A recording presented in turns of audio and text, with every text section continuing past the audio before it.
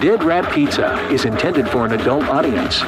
Dead Rat Pizza may contain sexually oriented content. Listener discretion is advised. I'm hungry. Me too. Let's make a pizza. Okay.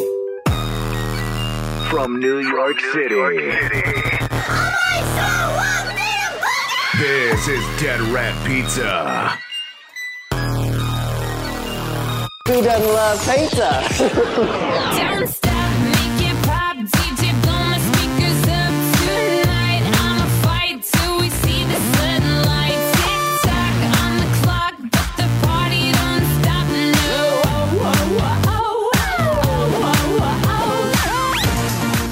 God damn, it's Dead Rat Pizza. Only the deadliest rats. I don't have a rap air horn. Well, otherwise I would play it. Maybe I'll add it in post. Imagine in your hearts that I'm playing a rap air horn. We took a month off, and we're back with returning podcast champion and Symphogear scholar, Noel. I like that, yes. Symphogear scholar. I don't even know what Symphogear is. Originally, I put Symphogear mechanic on your lower third, but I'm like, are they robots? I'm not sure. Nah, they're not robots. They do need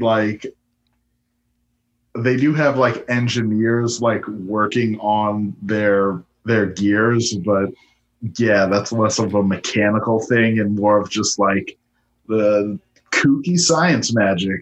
Maybe you could be, I forget the name of the show, but it was the show where the women were in power armor and they needed to get fucked to recharge their power armor. Maybe you could be that guy.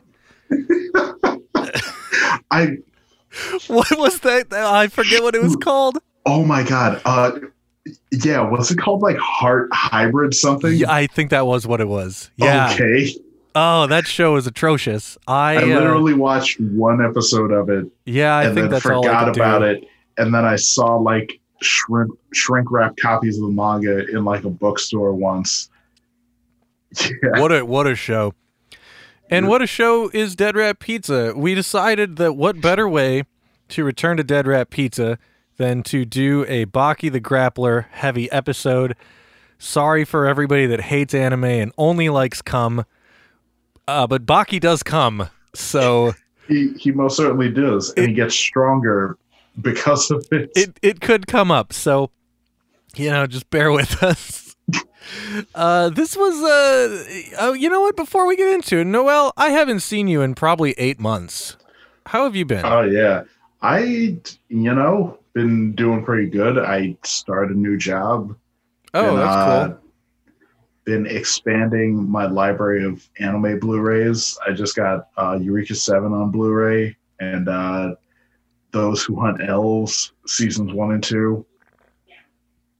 I used to have one of those. What do you do for work? Are you still in the same field? It's just a different place? Yeah, it's the same field. I'm currently now an assistant resident manager. Oh, that's cool. It's for a different company, but yeah, pretty much doing the same work. Okay, you're like a caretaker, right? Yeah. Okay. Mm-hmm. I've been incredibly unemployed, and the way that it's looking, my industry might not come back this year. Right. I recently started a Fiverr out of desperation, and so far no one's clicked on it. But if that's one of those things that you do odd jobs for people or something, right? Yeah, I told my roommate it's kind of like OnlyFans, except I'm selling my my skills instead of my balls. And she's like, I don't know what OnlyFans is, but good for you. Hey, I think balls can count as a skill. Wait, how does somebody not know about OnlyFans at this point? Bless her heart. I don't know. I mean, yeah, way to go. But yeah, if anybody wants that's something I discovered is through this lockdown is OnlyFans. Yeah. And I have to say some of them, their pricing is is not really competitive. Well, it's all over the place. And It really is, but like I feel like some people have it down and they understand like what's a solid like monthly rate for Mhm. their, I guess, titty, but I mean, it depends on it's supply and demand, and it there's titty scarcity. yeah, Like certainly somebody that has a bunch of nudes online and has several porn videos already is going to have a harder time charging $50 a month versus somebody that only posts normal photos on their Instagram. That's what I've noticed, at least. A lot of like adult film stars have a lower price than, say, a lewd model that maybe takes their top off behind a paywall. I guess we are talking about this on this episode of Baki the Grappler Cast. Yes. I hadn't actually thought about it like that. I was thinking about like, why isn't it the other way? Because I felt like if you have like a more notorious name. Oh, like if you have a better resume? Yeah. Why wouldn't you charge more? But yeah, that does make sense. It Malin Ward for a while, I think for $15 would compliment your dick pic. Ooh. So some people have added services like that. I don't have any OnlyFans accounts because I it's the same thing with Audible. I talked about this on the last podcast. Is I don't like paying to pay for stuff. I don't have anything against like subscribing to your Snapchat, but the problem I had with OnlyFans is everybody that I would join, you would have like the $5 a month, and that would just get you access to the menu. Yes, they would be like, all right, so now it's like $20 for this video or $15 for these pictures. Yeah, I would rather just cut to the chase. Can I just give you $20 for the video? Right. Like, having to unlock the menu is something that I didn't care for, and that's why I've unsubscribed to those things. But in theory, this is the anime podcast. We didn't make it very long before talking about titties, though. Yes. So, good on us. There are 3 anime cons happening right now. Oh, I know Anime Expo Light is happening right now. What are the other two? Funimation Con, and actually the other one doesn't start until tomorrow, Aniplex Online Fest. So there's 3 major online anime conventions this weekend.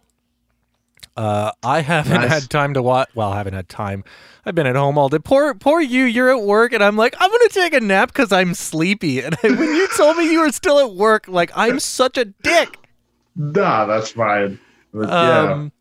But yeah, all these virtual anime cons, and I have to say, started by the trend of anime lockdown. I mean, I don't know if I'd go as far as to say that I'm the reason Anime Expo is doing an online convention, but I'm sure somebody was watching. I mean, I feel like at least you helped get that idea through the door, because then people could say, hey, this worked over here. Yeah, I would agree with that. This audio boy out in Queens was able to like organize a virtual anime con. Why can't we? Yeah. I do think that I set a nice blueprint, but not every online convention heard of anime lockdown. So it's not like I just magically, started a trend or anything. But I watched a little bit of Funimation's convention, and one thing that I really liked about theirs is very similar to the style that I did, is they had a MC in between panels talking to the crowd and saying like, hey, that was a really cool panel. Wasn't that a cool panel? Hey, who's our sponsor? This time it's DoorDash. Now, we weren't sponsored by DoorDash, but to at least add that kind of a human element instead of just doing panel after panel after panel, I think really sets it apart. And so far, I've only seen them and Anime Lockdown do that. Now, I haven't seen every single convention. And they also had a moderator for their guest panels, which are all of the panels, which was another thing that I made sure to do, is I would read the questions to the guests so they didn't have to sit and sift through the chat. So it was cool. I only watched there was a mask making panel from a cosplayer, and then I had to go grocery shopping. And then I watched Baki for the rest of the day. Nice. One thing that was interesting is that Funimation broke their rule about no longer licensing Higurashi anime and licensed a Higurashi anime. Was that a rule they had? Yeah, back in 2011, when they got When They Cry from, I think it was Geneon, it sold so poorly that they publicly said, we are done licensing shows in this vein. So it didn't just mean Higurashi, it meant anything like Higurashi. And that's because wasn't Higurashi like a big thing at that time? it was at the time, but apparently nobody bought it, probably because They had already watched it. yeah, well, they'd already watched it, but you got to think, like, I think Higurashi was one of those where it, like, got 3 discs out and the 4th one never came out. And I imagine a collector is like, oh, it doesn't match. Maybe I'll just get rid of the 3 that I have. They also, shortly after that, announced Shiki, which, if you just read the descriptions of both of those shows, they're the same show. If you actually watch them, they're not. But yeah, it's isn't like, that the vampire show or something? yeah, but they're both like mysterious happenings, people dying in a small town. And I was like, really? Like, you're not really sticking to your own message of not licensing shows that are similar to this. It doesn't matter. It doesn't hurt me. But I thought it was, when I woke up to Funimation announcing they got streaming rights to Higurashi, I was like, fucking A. They also said that about sports anime. I don't know if they've broken that rule, but they got, what was it called? Major, I think? It was some baseball anime that they got, 10 years ago that did very poorly, and they're like, we're fucking done with sports anime. Well, yeah, I could see sports anime being a problem just because, like, sports anime as a thing has never been, like, huge in Western anime circles, and then there's the fact that, like, they're a huge deal in Japan, so I'm sure acquiring the rights for them is a grip. Oh, they cost a lot? Then there's not a big return on investment for that. No, I can't imagine. And they never. Although, didn't they? They got Keijo. I was going to say they did get sports Keijo. anime. Yeah. I mean, there was also an ass show, which is in their wheelhouse. You know what? That really is, because, like, I feel like that's where Funimation is really putting the brunt of their money towards. Tits and ass? Yeah, I feel like so many Funimation shows that they heavily advertise are just that. Or if they aren't, they will try to make it that. Yeah, they'll just Photoshop tits on Yujiro Hanma.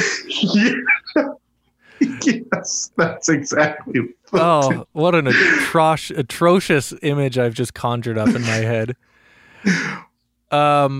Or like if a show has like one shot of titties or ass, they'll be like, yeah, this is the thing we're going to throw in the sizzle reel. Oh, yeah. Well, like Bisquash. I don't know if they ever got Bisquash. Somebody got Bisquash, but like, everyone should have Bisquash. That's a show where giant robots play street basketball, but there's definitely a shot in episode 1 where for like 11 seconds, and I know this because I timed it, it's just a close-up of a woman's cleavage as she walks.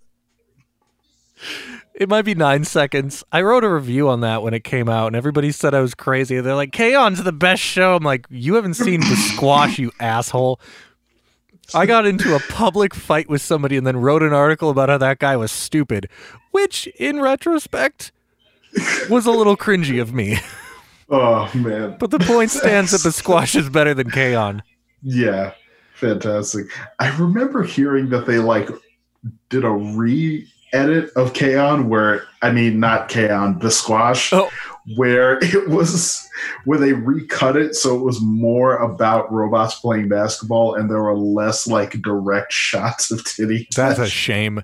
I do remember them they were saying just that. like, hey, why don't, since this didn't get too many views as the show that was, let's just like re-edit this as a children's show and see if we can make some money back. I didn't know that it was a re-edit. I do remember them saying that they were going to revisit it. I thought they were going to make another one. I don't think that ever happened. Yeah, nah. Which is a shame. I don't remember that director's name, but that's one of my favorite directors. I know this is terrible. No, but they also did Bento. Oh yes, oh, which Bento is was- sick. And it was Wow, it was one of So the this animators. Director, batting 1,000. It was one of the Bento animators and from Basquash. Gurren Lagann, and that's why Basquash has such a Gurren Lagann feel in the beginning. Is I'm almost certain it's like they're trying to be like, no, we're gonna be the next Gurren Lagann. Unfortunately, it didn't happen. But in the first half of that show, they teased that they were gonna play basketball against God, and then it didn't happen. Yes. I think they might have also done TQ. I don't remember. Was that a show? Did I just make that up? I know the director of TQ went on to work on that Berserk anime, I'm gonna look. and that this was up. actually, yeah, that was actually something I learned today from listening to the Anime World Order podcast. Is apparently Holy shit! Basquash was created by Shoji Kawamori. what? Yo, great! Not directed by Shoji Kawamori, but it was Made in Japan has it now, not Funimation. Oh, okay. So let me see if I go to the Anime News Network page of Basquash, I can find the director and find out how wrong I was. There's two. Shin Itagaki is the main one. Okay, that's the guy who went on to do TQ and then did the Berserk anime. Okay, so I'm not crazy. Also did Wake Up Girls, at least one of them. And yeah, a lot of TQ. I've never seen TQ, but I've heard that it's excellent. I've like had a friend sit me down and watch like batches of TQ at times. It is very funny, and it goes very fast. Yeah. Yeah, like it feels like you're watching a gag anime at like 1.5 speed. Oh God. Mm-hmm. Oh yeah, they did a lot of. They worked on Dead Leaves. They worked on the Gurren Lagann Parallel Works, Gunbuster versus Diebuster. Oh man, Desert Punk. They were the assistant director on Desert Punk. Ooh, that's how you know it's good. That's probably That's probably explains the size of the woman protagonist breast in that show. Anyway, so we're here to talk about Grappler Baki. Yeah. It's weird to say that the latest season just wrapped up because that's kind of not true. The whole binge drop thing, it doesn't work for me, and that's why it took me so long to watch this season, because they're like, we're just going to drop it all at once. And that's overwhelming for me. The last season they did one every week, and I watched it as it went. Which, they did? Yeah. I thought with the last season they dropped it. In all at America once. they did. Oh, okay. But I forgot you had been watching. I was watching the Raws because I'm a lunatic. But I think this time it was a simultaneous release. We had like a 6-month gap before we got it the first time. And then another gap to get the second half of the season. Whereas this time, I think it all dropped at once, and then the dub had a delay because of COVID. Right, yeah. I did notice that. The dub is out now. I watched the second half of this season. Oh, the dub's out now? Yeah. Okay. I wanted to at least check it out, and I also wanted to be able to be on Twitter while I watched it. Okay. But Grappler Baki has had a long history in my podcasting life. I think as early as probably like the 5th or 6th episode of any podcast I've ever done, period. Because I had this like anime demo disc, and it came with an episode of Grappler Baki, the Funimation series on it. And then I bought this box set, which was like the swan song of that license. That original show is, I think, 48 episodes. Have you seen the original series? I honestly have never seen it. There's also, and now I'm kind of compelled to see it, mainly because of the opening for this Grappler Baki. Oh man, I have an idea then. Of the many, many failed attempts of me to marathon Baki through podcasts, I thought it might be fun to do a Baki rewatch. Ooh. Where I don't know how we would do it. Probably 2 either 2 or 4 episodes chunks and then do a podcast on those.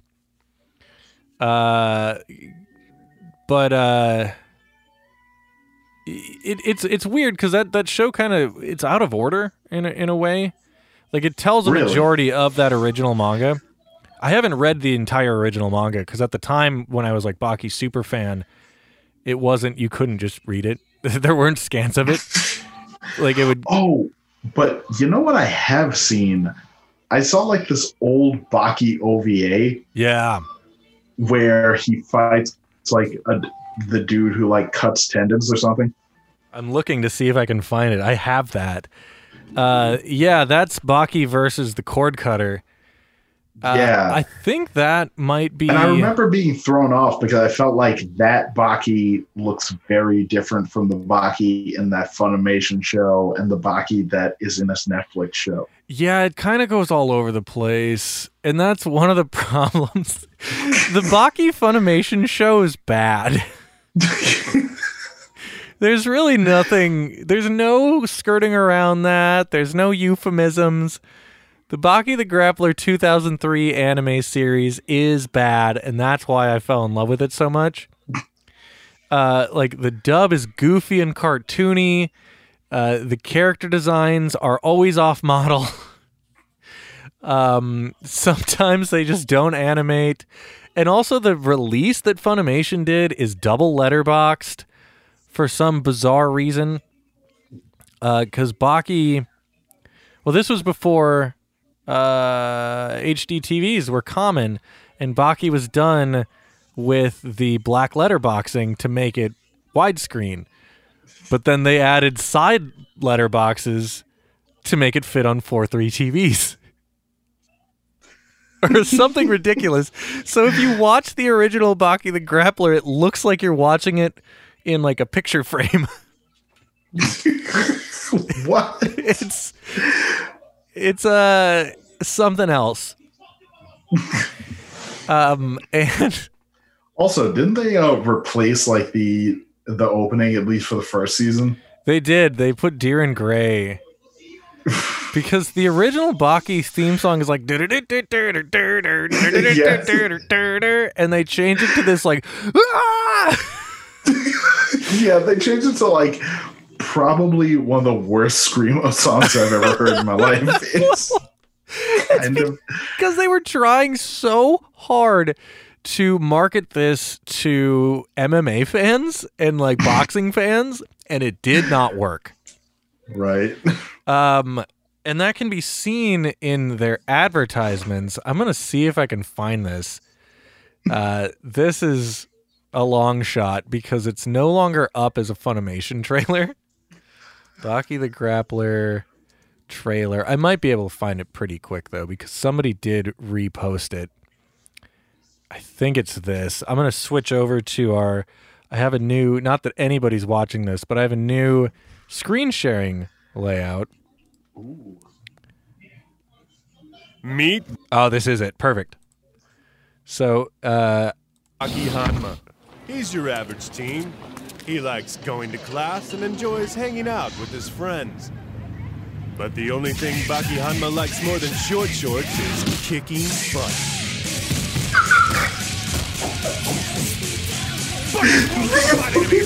There's no false stakes, no false drama, no false motivation. Baki the Grappler Season 1 box set available now. Baki the Grappler! which, The only thing Baki likes more than short shorts. yeah. So that's Grappler Baki. And I think the original theme song, Grappler Baki theme song. Let's see if I can find the original.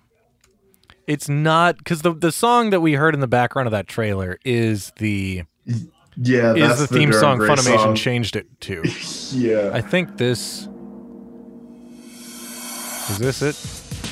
No, it is not. It is most decidedly not. Maybe it's this one. Nope. They don't have these labeled. The Yujiro's theme song, Kabuki Town. Kabuki Town. Here we go. This one's labeled as opening one. I'm on a playlist. Oh, yeah. Yeah, It starts off in Japanese. It says, if someone is born male, at least once in his life, he'll dream of becoming the strongest man alive. Which is an insane thing. Yes. Grappler, the martial artist who aims to become the strongest in the world.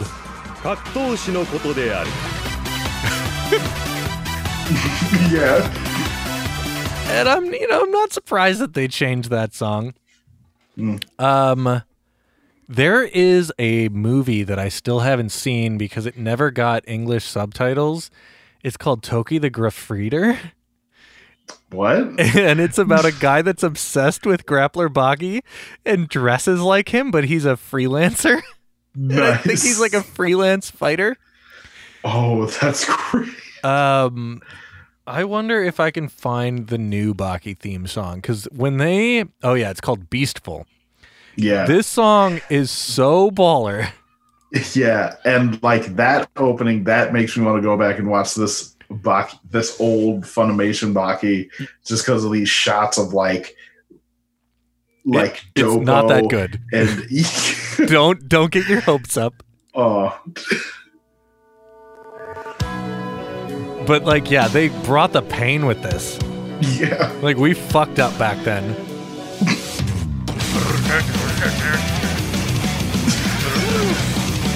Oh my god.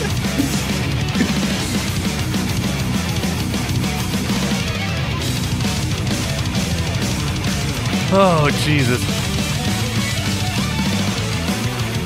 It's just like unbelievably metal. And that's like the Japanese band thing, is they always like, we're going to come in so hard and the rest of it's going to be a pop song.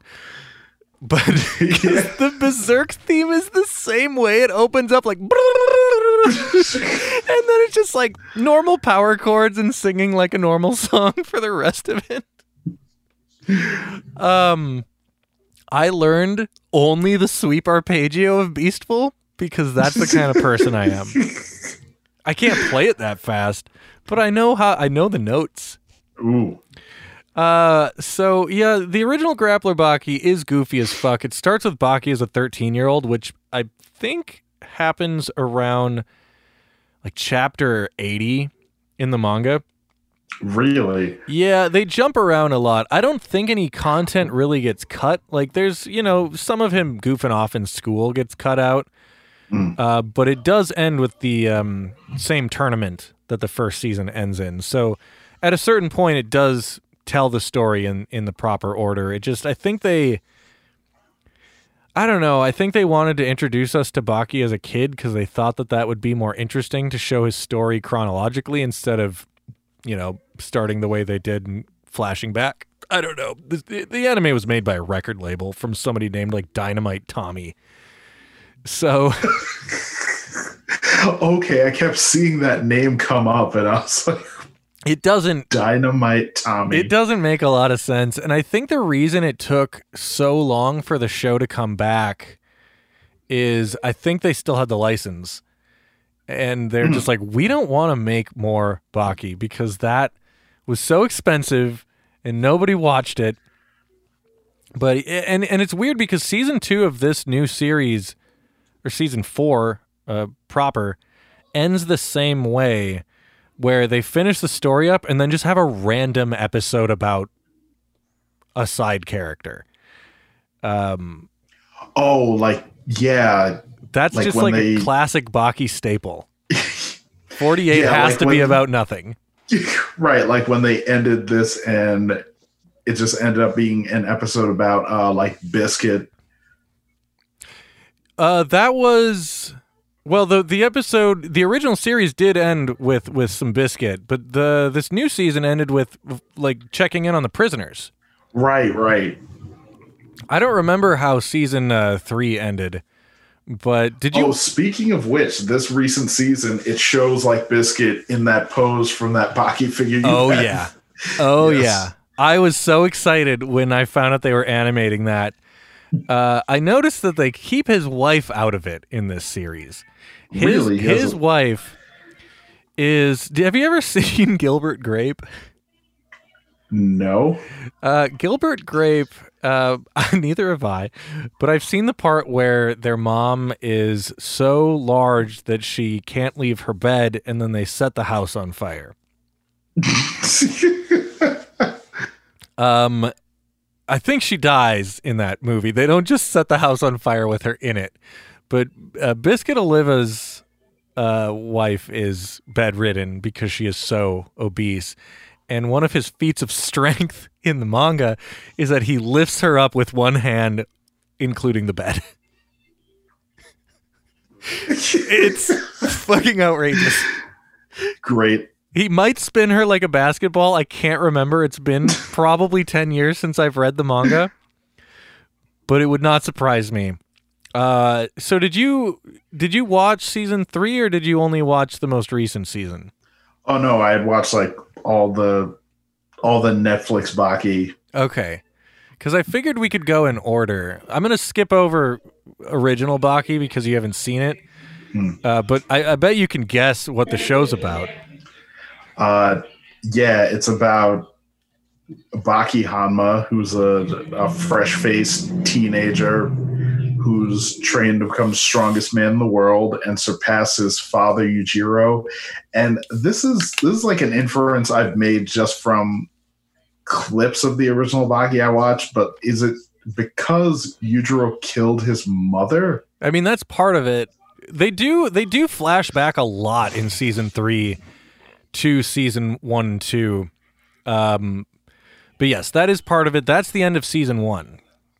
So spoilers, his mom dies at the end of season 1. But if you watch the most recent Baki, you already know that she's dead.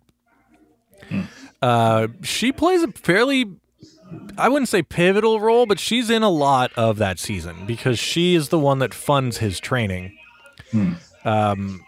She got him all the best trainers that Japan could get and, flying people from all over and, funding his weird journeys into the mountains to go fight monkeys.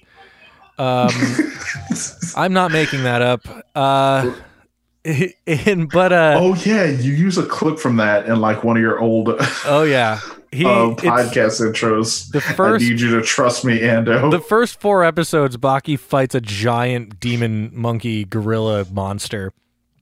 It's some of the best 4 episodes of anime ever. In fact, you could just skip episode 1 and jump right into that. It's so powerful. But yeah, season 3 it's a direct sequel from the previous season, and it follows the manga really closely. I read through at least the first handful of chapters as I was watching the prisoner arc, which it's good and bad. Like part of it is like, oh, it's really great that Grappler Baki finally got a fair shake, and they gave it the love and care that it deserved, and they got music that's appropriate, not this weird like chill beat dance music. But it also it's not like lo-fi hip hop to fight to. Yeah, but the other part of me was like, I kind of liked how bad Grappler Baki was, and seeing it being done like a good anime is weird. And I'm not quite there yet with it, which is the other reason it took me a while to finish this one, because it's like, if they're going to make this good, I don't know if I want to be here.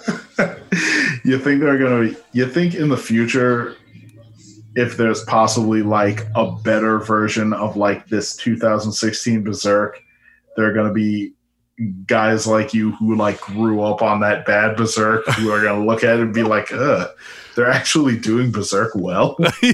Gross. Probably not. Well, I'm like the guy that's like, they made Demon Souls look too good. There's too much color in Diablo 3. Do you remember when people were complaining that Diablo looked too good? It was called Rainbow Gate. There's also an anime called Rainbow Gate. But then again, I don't. Yes, Rio Rainbow Gate. But then again, I don't really like follow too many people who play Diablo. Rio Rainbow Gate is like if Yu-Gi-Oh had titties. Yeah. It's like if Kaiji had titties. But then every episode, instead of sending someone to the Shadow Realm, she gets a new cosplay. I'm pretty Nice. sure that's what Rio Rainbow Gate is. I do choose. You know what? I'm just gonna make a list of anime that you name dropped today, and I'm gonna go back and watch them. no. Like that, like Hybrid Heart and Rio Rainbow Gate. Oh God! If you're gonna watch Rio Rainbow Gate and Hybrid Heart, then we need to do this together. I'm not against having an anime spin-off of Dead Rat Pizza where we just watch terrible anime. It'd be like the man. reverse of the podcast, because originally the podcast was like, it's an anime podcast with the silly spin-off, and if it turns into the silly podcast with the anime spin-off, we'd come full circle. Fantastic. Yeah. It would be the anime equivalent of Whiskey Thursday. Oh my God. Jesus. So I don't even know where we are anymore. So the season 3 of Grippler Borky, Yes. it took 17 years for this to get made. And I don't know what, there must have just been some insane Netflix employee that's like, yo, you ever hear this podcast, Fight Bait? He's really into this show called Baki, and I watched it, and it's awesome. Can we spend millions of dollars making another series? That is my theory with Netflix. Is they Do you think they were listening to Fight have Bait? like no, that they have to have like one dude who's just like really into like hardcore like niche anime, like even anime that's niche for like anime fans. Because I'm like, how else would they be like, yeah, we're gonna fund a Doro Hidoro anime? I don't know, but they made Grappler Baki out of nowhere, and people seem to dig it. That season is, what is it? 5 prisoners break out of prison at the same time to come to Japan. 5 of the most deadly prisoners. Yes, and they all do it so they can go to Japan to beat up a high school boy. Yes, They don't know why. Okay, yeah, because I was like they didn't even hear about the Maximum tournament or anything like that. It was just that something instinctively told them, like, go to Japan. Yes, I think that's what it was. Because they were all in solitary confinement. It's not like they had Twitter.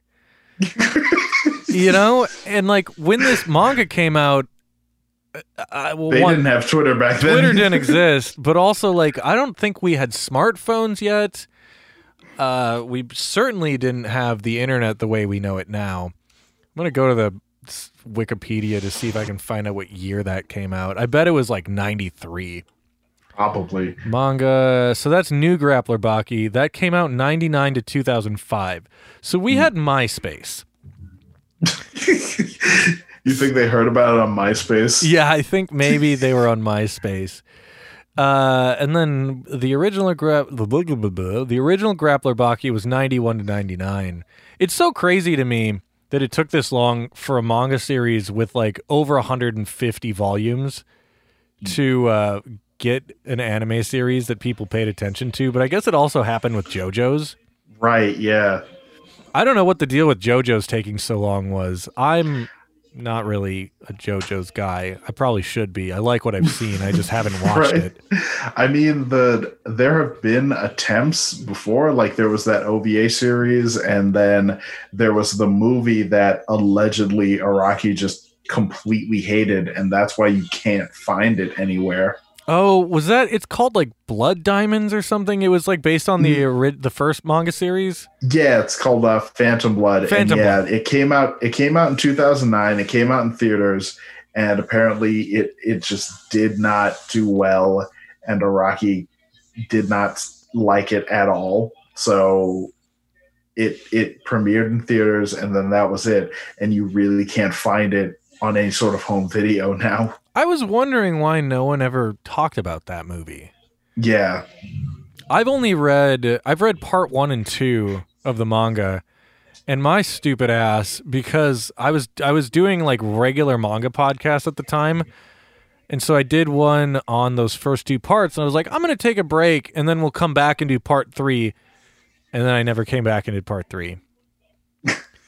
And then I just forgot about JoJo's. But Grappler Baki, similar thing, very popular manga. I'm not saying it's as popular as JoJo's, but two very long-running manga series that had been mostly ignored by mainstream anime fandom for a long time. And so it was very vindicating when after 15 years of screaming at the top of my lungs, watch Grappler Baki, everybody else is like, hey, you heard of the show Grappler Baki? It's kind of cool. Yeah. I felt like a mom that was trying to get a park renamed after her kid, for her entire life. And then, I don't know, like City Hall just on its own decided to name the park after somebody that had the same name as my kid. It accomplished the same thing, but, it doesn't feel the same. Yeah, let's all go to Baki Municipal Park. That first season that it came back with is probably one of the best arcs in the manga. Really? That's my opinion. The greatest prisoners or whatever, strongest badasses arc.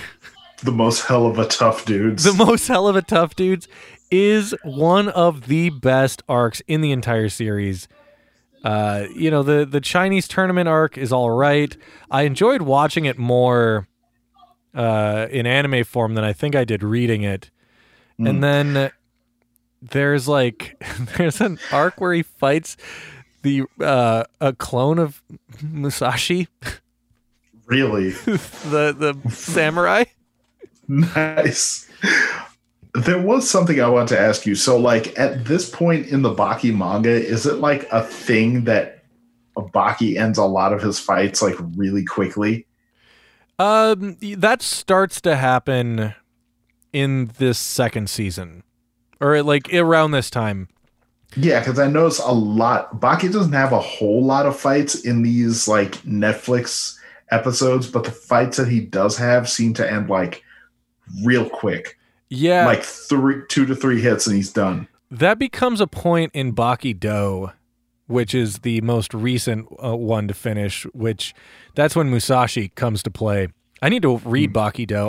What I need to do is I need to go through and reread all of this Grappler Baki stuff, which would be great if we're gonna do a Baki rewatch / Baki virginity, because then I could give context with the manga. Baki Do starts off with Baki so fucking bored that he wins every fight in 2 seconds that he wants to give up on fighting. And then I don't remember what happens next, because I think I was reading as it was coming out, and the scans weren't very reliable. But I think it was Tokugawa who was like, check this out, Baki. I found what is his name? Is it Gendo Musashi? I don't remember the samurai. Miyamoto Musashi. He's like, I found some of Miyamoto Musashi's cum, and I've reconstructed a clone, and I'm gonna bring him to life, and he's gonna fight you. He didn't find his cum. Dang! That was an offered though. I was like, knew it. You knew there was going to be cum talk in the Baki podcast. The Kazuo Koike manga offered has them trying to resurrect Gilgamesh through, or maybe it was Genghis Khan through his cum that was stored in an antelope horn. Nice. But I think I stopped reading before they brought him to life. In the next, I'll give you a teaser of what comes next if they keep making this. Baki's gonna fight a giant praying mantis in his mind. What? That's gonna be a whole episode. I fucking guarantee you. Baki Son of Ogre is the next series after New Grappler Baki, which they've completed the entirety of New Grappler Baki, because it starts with the prisoner arc and then it goes to the Chinese tournament, which I don't know what it's called. The Raitai tournament? The Raitai tournament. So Baki Son of Ogre starts out with Baki shadowboxing a human-sized praying mantis for 2 volumes of manga. It's so unreal that they made... So the Biscuit Oliva figure I have is from the same... That's a Baki Son of Ogre figure. and there's also a giant praying mantis anime figure in that series. No. Yes. What? Yeah. Oh. Of all the things to make a figure of. Oh, yeah. Let me see if I have the figure right over here. I'm going to grab it. Tone Yes. Dog has joined the chat, so we finally have a viewer. Fantastic. I don't know if... Oh, it doesn't have pictures of the other figures on here. So this is figure arts. I don't know if you're looking at the camera, but I've got my Biscuit Oliva figure. I thought it was Olivia for the longest time. It's not Olivia? No, it's Oliva. Okay. I don't know if he's based off somebody, because a lot of Grappler Baki does that, where they're like based off other people. But if you look up that figure series, one of them is the Praying Mantis. It's fucking ridiculous. I feel like Kisuke Itagaki has just been trolling people for like 30 years. There's no other explanation for how people stand in Grappler Baki. Yeah. Like, all the bizarre poses you see, that's not bad animators, like, not knowing how people stand. That's how it looks in the manga. Like, it's to the point where they might have just been tracing. That's how accurate this season is to the manga. It's ridiculous. Are you aware that Itagaki's daughter also writes manga? Oh my god. Yeah. What does she do? Do you know about Beastars? No. Yes. Yeah, that's her. Oh no. Maybe that's how this got made. She's like, look, if you want my shit, you got to give my dad a show. Holy shit. Now that makes me want to read Beastars. Yeah, like honestly, like I watched Beastars and then I went straight to Baki and it hit me. I was like, oh snap, yeah. Holy shit. Paru Itagaki. What else has she done? Oh my god. You're like opening up a whole world of pain for me. Yeah. Oh, this seems to be most of what she's done. She has one called Paruno Graffiti, probably porno graffiti. And then Whitebeard and the Boyne. What? And Manga Noodles. Wow. This show did really well, didn't it? Yeah. Yeah, a lot of people have been talking about Beastars. One of my good friends cosplays as a bunny from this show. Ooh. Wow. Okay. Well, now I have to read that. Mm. Well, and Kisuke Itagaki has done other stuff. He's just not been well known for it. Right. 'Cause he did Garuden. That's pretty much it. It looks like he designed a costume for Tekken once. There was a Garden video game. I did not know he designed the costume for Tekken. Yeah. Like, for who exactly? It says Bruce Irvin's extra costume design in Tekken 5. I have no idea who Bruce Irvin is. Neither do I. I don't know a lot about Tekken. I used to date a woman that was obsessed with Tekken, which was really kind of weird. Whoa. Because I didn't like. I want to make this clear. I don't think there's You any. don't want to be a big gamer right now. Well, I don't want to. I don't want to fake gamer girl her because that's not what was like. That's ridiculous. But she really only played Tekken. Like, she was gaming adjacent, like she liked video games, but it was mostly about Tekken.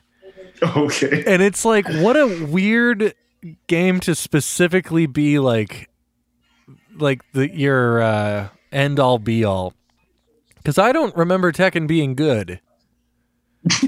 I remember Tekken being good. I remember, was that the one that had Lizard Man in it? Where or was that Soul Calibur? That was Soul Calibur. Soul Calibur had the Lizard Man. Tekken had the bear and the kangaroo, and at one point a dinosaur. Did it also have a robot? Or like a... Oh, it's had several robots. Thank God. Yes. Tekken is so crazy.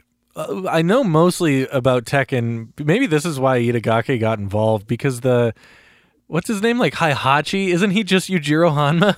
Oh my god! Wow, maybe. Because he keeps like throwing his son into like volcanoes and at tigers. He's like, look, come back to me when you're stronger. I mean, did Heihachi ever like materialize in Kazuya's room and be like, hey son, if you want to get stronger, you gotta start clapping some cheeks? Oh my god. We don't know that he didn't. Well, I'm glad that you bring this up. Oh, okay, yeah. That is one of my favorite moments of the first Netflix season of Grappler Baki. Baki has a girlfriend. She's there in the Funimation one, the 2003 series. But they don't really start to get intimate until New Grappler Baki, which is what the newer season is based on. And they spend an entire episode fucking in this anime. And I didn't think that they were going to draw it as graphically as they did. And thank God that they did, because it was one of the funniest things. They had to release that in another manga anthology when it came out, because it was too graphic for the anthology that Grappler Baki was running in. So for like a month, if you wanted to read Baki, you had to read another magazine. And then Yujiro comes in and he's like, good job sticking it in, son. Hey, you woman, make my son come more so he can be stronger. And because it's Grappler Baki, when he goes to fight his next opponent after losing his virginity, his opponent is like, I can tell you've gotten your dick wet. This is going to be an interesting fight. Yeah. What?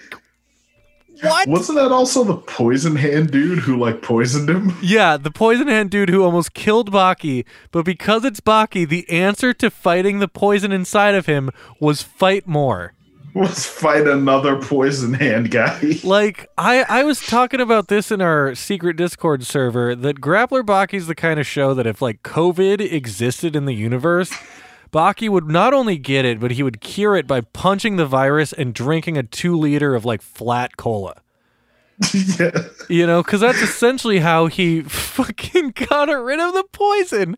Yes, like he fought a poison dude, and then didn't his girlfriend like cry into his mouth? She cried into his mouth, and then he drank like 16 liters of sugar water, and he was fine. Yes. What?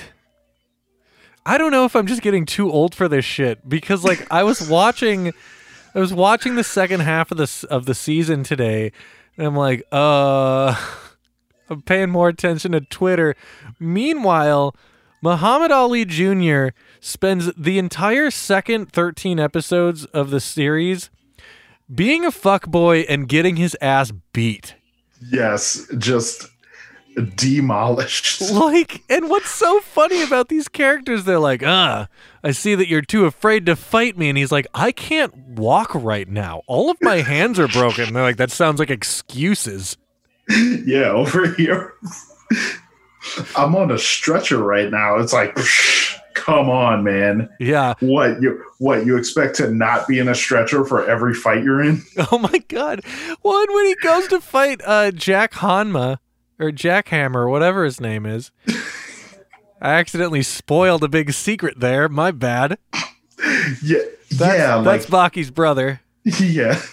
I think they say that at some point. I think they do in the show. That was the big reveal in season 1 and 2, or season 2, because he's like, oh my God, this incredible guy named Jackhammer.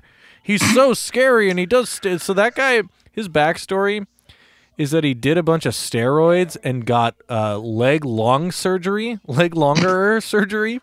Yes, he got surgery to make his bones longer. Do they talk about that in the season? Yes, they do. Oh my God. He ate the Kite Liberator curry to make his bones Oh stronger. my God. The Kite Liberator curry. Yeah, that fucking show.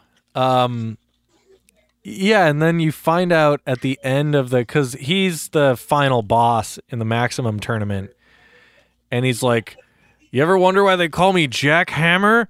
It's because my last name is Hanma, bitch. I'm your brother." And well, we know what Baki does to him. Yeah. Well, yeah, because of the opening, he puts him in a guillotine choke so hard that his teeth explode. He gets his teeth figured out, though, because I think it was like episode, I don't know, in the second half, it was like halfway through the second half of this season, fucking Muhammad Ali Jr., he's on this journey to beat Baki, and so he does it by getting his ass kicked by every one of Baki's friends. And he goes to fight Jack, and Jack's like in some 5-star restaurant eating like 8 steaks. Yes. He's like, "Are you Jack Hanma?" And he's like, "Give me a minute." He needs vitamins for all those like giant bones he has now. Right. Well, and he's like, "I heard you use steroids." He's like, "You got a fucking problem with that?" "I'm about to beat the shit out of you." It's so shocking to me that people don't die more often in this show. Because, like, the amount of smushing... Well, like, not only did he step on his face, like, 6 or 7 times... Well, just, like, the number of face... Like, I've played The Last of Us now. I know that you only have to punch a bandit 3 times and then smush his face and then he dies. That's not the same rule in the Grappler Baki universe. No, you need quite a few more face smushes before you're out forever. Well, and I also know that if you punch Muhammad Ali Jr. hard enough, his tongue will cut in half. I assume that's because he chewed on it. That was actually really gross. I was like, yeah, that was disgusting. Of all the Baki stuff I've seen from this Netflix show, that actually made me go, ugh. And that's also like in the first season where a guy's face got blown off. Oh yeah, and then he just got up. I'm gonna put that right up to when. God, what is his name? It's the big like American lumberjack guy. Oh, Dorian. Dorian, right up next to when Dorian vomits out a grenade. That's the other most disgusting thing. That's what I love so much about the prisoner arc is that like crazy shit like that doesn't happen again. Where people are like throwing up grenades and like sewing knives into their skin. Or like people intentionally bursting their eardrums by slapping themselves really hard. Oof. Jeez. Hanayama doesn't feature very prominently in this season. I don't think he was there at all. Yeah, nah. It's just like he just gets a quick cameo because Retsu talks about him. Yeah, well, he's in the second to last episode. Maybe that's when Retsu talks about him. I can't remember. Oh, no. It's when Retsu like fights a dude whose whole thing is like, I got strong grip. And then he's just like, yeah, you ain't got strong grip. And then he just like kicks him in the head because he's like, I know a dude in Japan who could like pinch part of a phone book off. Oh yeah.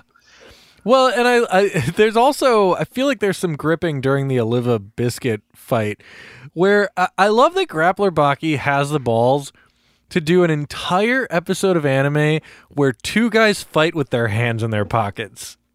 Yes. And in the manga, that must have been, because that was one anime episode, I bet you that was like 15 chapters.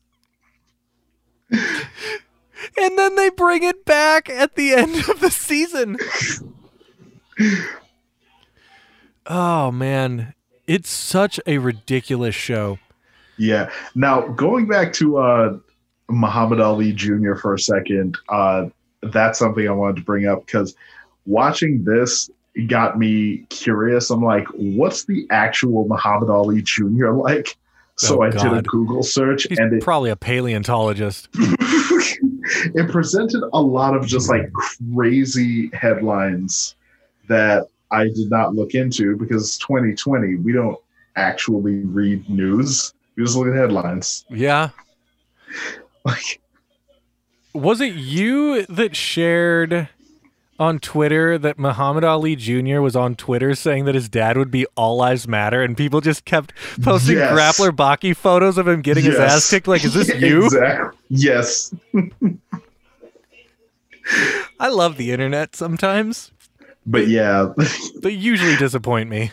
Yeah, here it is right here. Muhammad Ali's son says dad would have hated racist Black Lives Matter. Oh, Jesus. Let's see. Muhammad Ali Jr. and mother on being detained at Florida airport. Nice. I wonder if he watched Grappler Baki. I genuinely wonder, yeah. Well, they call them something else in it, don't they? They changed it up. He's Muhammad Ali. Ali? Nice. in Baki, yes. That's a very Vanilla Ice. Like, it's not the same. It's an itty-bitty change. Yes.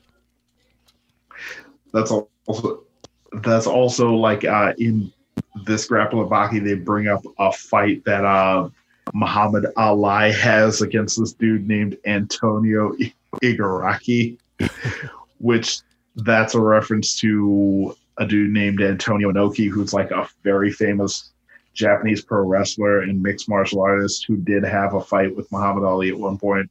Oh. Yeah. Oh, wow. So that's a reoccurring character. He's in season 1. Right. Yeah, that dude with like the scarf and stuff. Yeah, because that's a thing with Antonio Inoki. He always would like walk around with like a suit and a scarf and stuff. The Ultimate Warrior is also in Baki the Grappler season 2. Really? Yeah, he doesn't do too well. He fights in the Maximum tournament. Oh, I gotta see this. It's something else. I'll have to see, because I have the show on DVD, but at one point I found a really good like fan rip where it looks better than the original. It's not double letterboxed. It's not double letterboxed. I think they got like a Japanese like DVD or Blu-ray or something, but then they put the Funimation dub on there, which for Grappler Baki, you gotta watch the Funimation dub because it adds to the experience. I feel like a lot of Funimation dubs do that. Well, especially during the Hanayama and Baki fight early on in the show, where Funimation thought it was a great idea to add a bunch of dialogue to the DJ that was in the background. Because I don't think he talks in the Japanese version, but in the American version, he's just like, "Oh my God, look at these two guys going toe to toe," and they never cut to the DJ. Like, you see him at one point when they get thrown into his stuff, and then it's like, okay, we've established that there's a DJ. He's going to be the commentator of this fight. Okay, I guess that's more of them trying to like reel in MMA fans. I don't know. It's so great. By having commentary on the fight. You know what really breaks my heart is I wrote a bunch of plot synopses, maybe, about that series, and then my gonzo.moe website crashed and I lost all of them. I probably did like 10 episode summaries. I think we should take a break because I have to pee real bad. Okay. But there's definitely more to talk about. Baki the Grappler. Definitely. So, no, I don't think anybody's watching us. We'll see you in a bit. See you in a bit. You're listening to Dead Rat Pizza. This is my 4th shot. I'm definitely probably going to be in the pocket.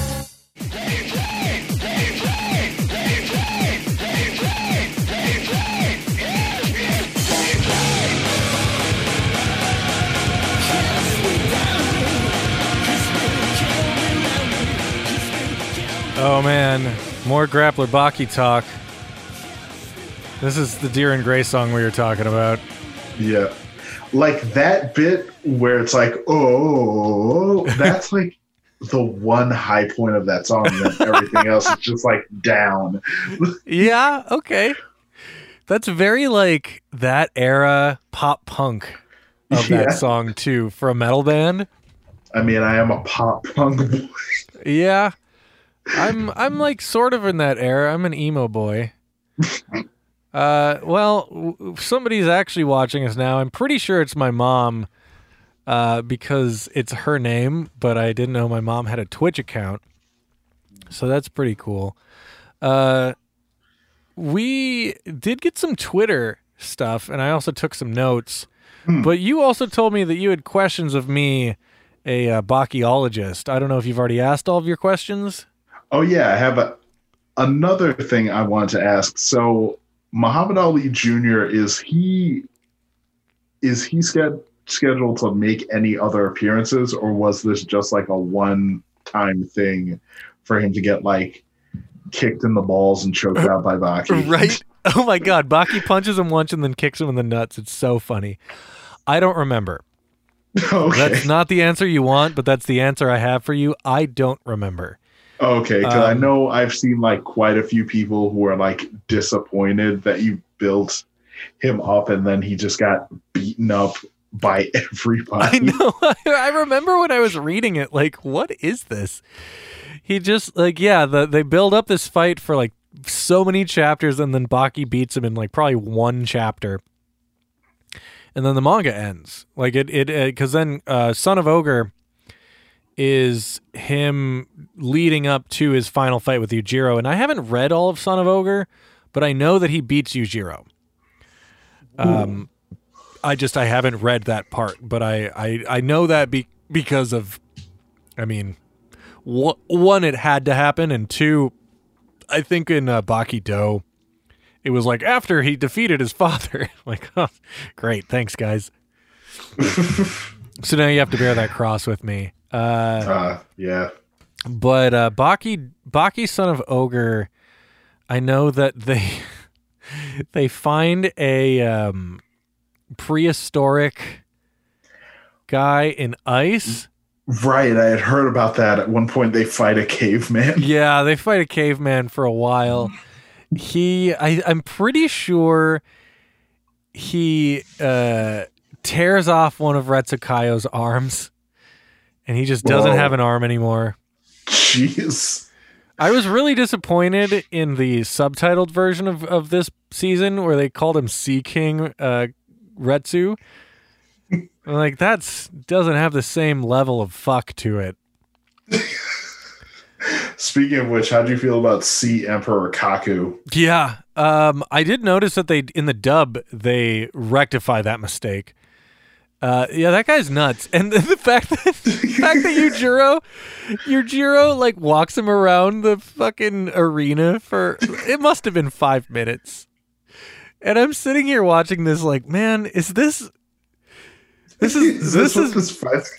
Grappler Baki, and like I don't know if other people are gonna get how ridiculous and awesome this is, but like, yeah, this is what we're doing today. And then he wins the fight by dying. Yeah. What? Well, and how Muhammad Ali Jr.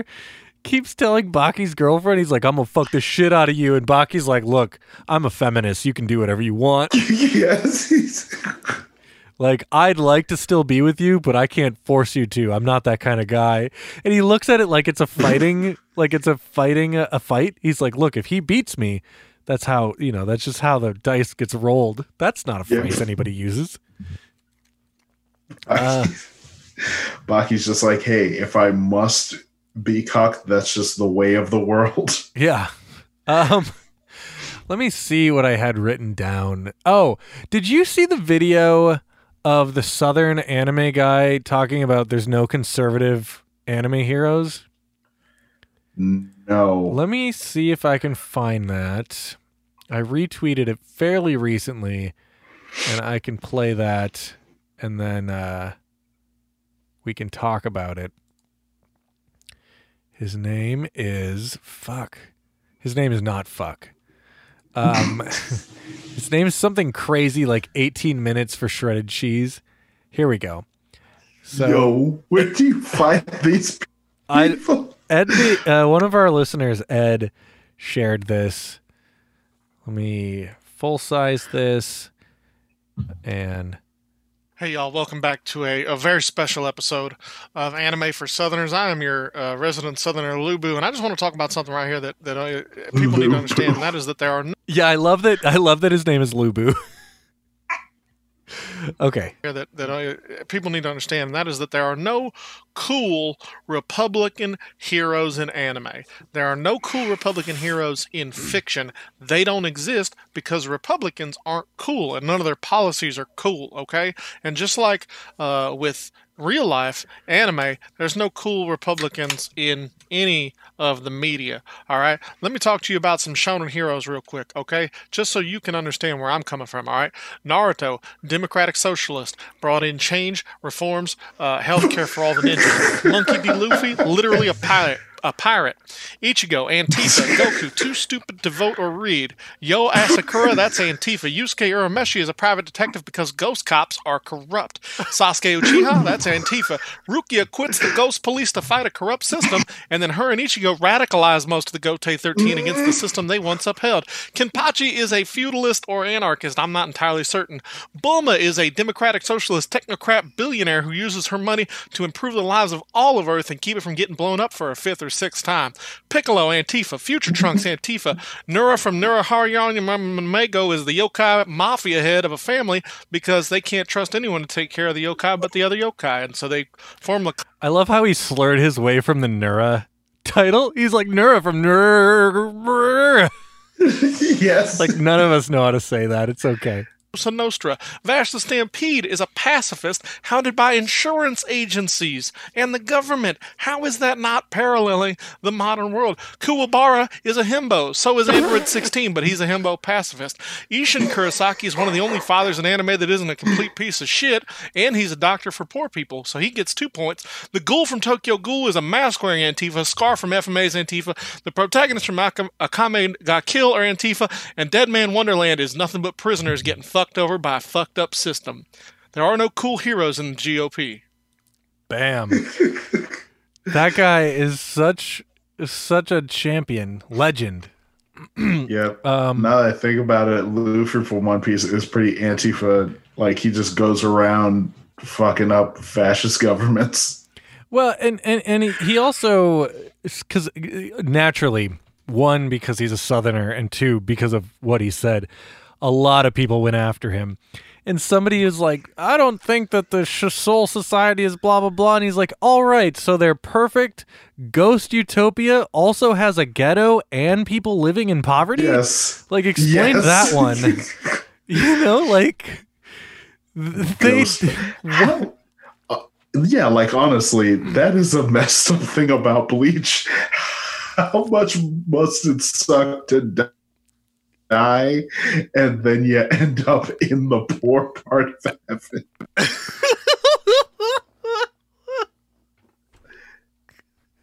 Yeah. Like, you're already dead. That's horrible. Haven't I suffered enough?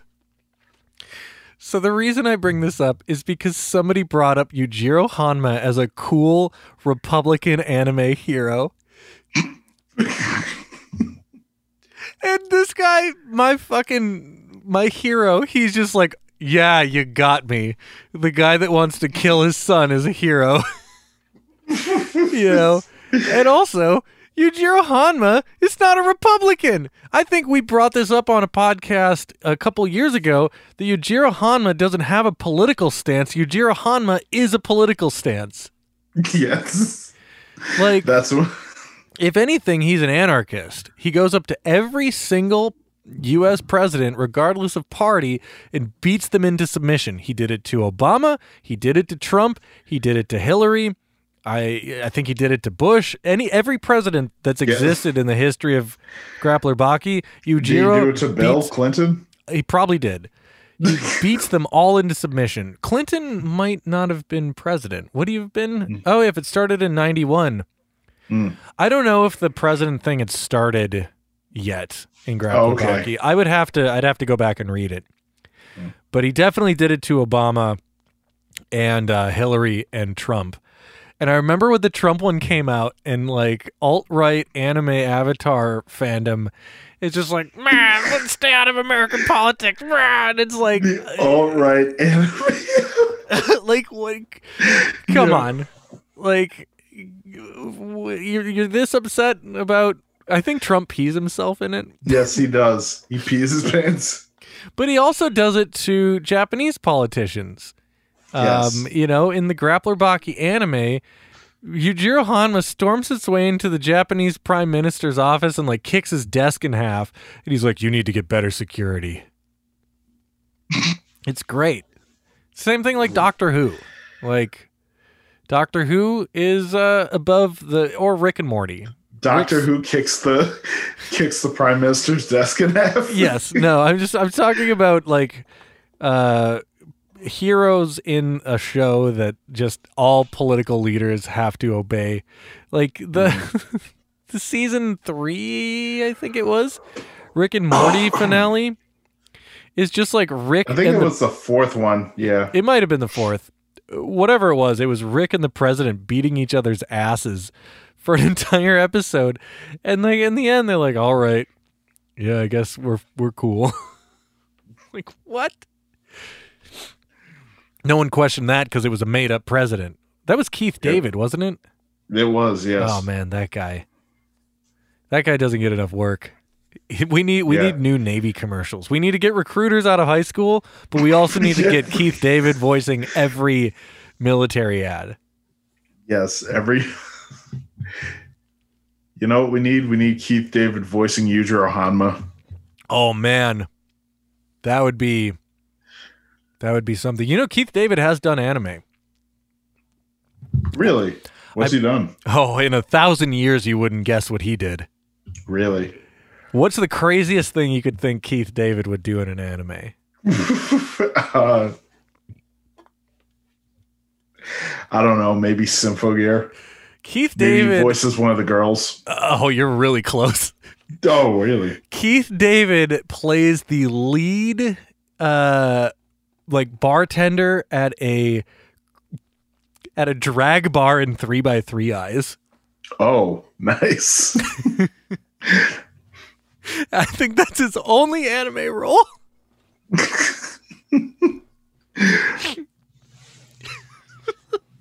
It's also such a very weird detail in 3x3 Eyes that the story opens up with the main character getting kicked out of like a drag bar. And yeah, his best. Before you said 3x3 Eyes, my mind was just like rattling because there's like a wealth of drag bars prevalent in anime. So yeah, it's yeah, he plays like he has like 5 lines in the show, and he's the main character. He gives him some advice. He's like, "All right, Keith David, I'll see you later." 3x3 Eyes. That show is okay. It was 2 OVAs. I know I've seen it at the top of a lot of like alphabetical lists about anime on websites. Yeah. I just never like clicked on it. That's the only way 3x3 gets on the top of any anime list. Hi-yo. Whoa. I think the only thing that would be above it is Dot Hack Sign. Yeah. But I like Dot Hack. Yeah, there's 2 OVAs. One of them's good, one of them's kind of boring. It does have a frog wearing a trench coat in the first episode, so that's worth it. Nice. Let me look at my notes, though. And we did get some Twitter suggestions. Ooh. But let's see. Yujiro is a cool conservative hero. We talked about that. The original series and how I keep failing the Baki verse. I think I touched on that. Over the years, I've kept meaning to do a Baki marathon, and I always failed to do it. Mm-hmm. The first time I did it was a series called Februarary. Oh, I remember that. Me and my roommate watched 2 episodes a day for like 2 weeks to finish out the series. And that was kind of it. And then I've meant to, over the years, I was going to do 12 days of Baki, which for the 12 days leading up to Christmas, I was going to review 4 episodes of the show. And it included a song, which I can play every day. I would add to it. The first day of Baki. Oh, yeah. Yeah, you know where it's going. Where would it be? Wasn't February, March also that time where you got really into Inazuma 11? I don't remember. I do remember being into Inazuma 11. And then the fan subbing site stopped doing it, so I didn't get to watch anymore. Right. Where is the 12 Days of Baki? What did I call it? 12. Do I just have something called? Oh, I have a folder for it. Excellent. Oh, I only ever did half of it. So I did 6 days of Baki. Let me open this up in iTunes so I have a little bit more control over it. Turn it down. Go to the end. We got a super. What I think was to subscribe. I don't even know what's going on. The 7th day of the episode. Okay. I really need to come back and do the rest of this.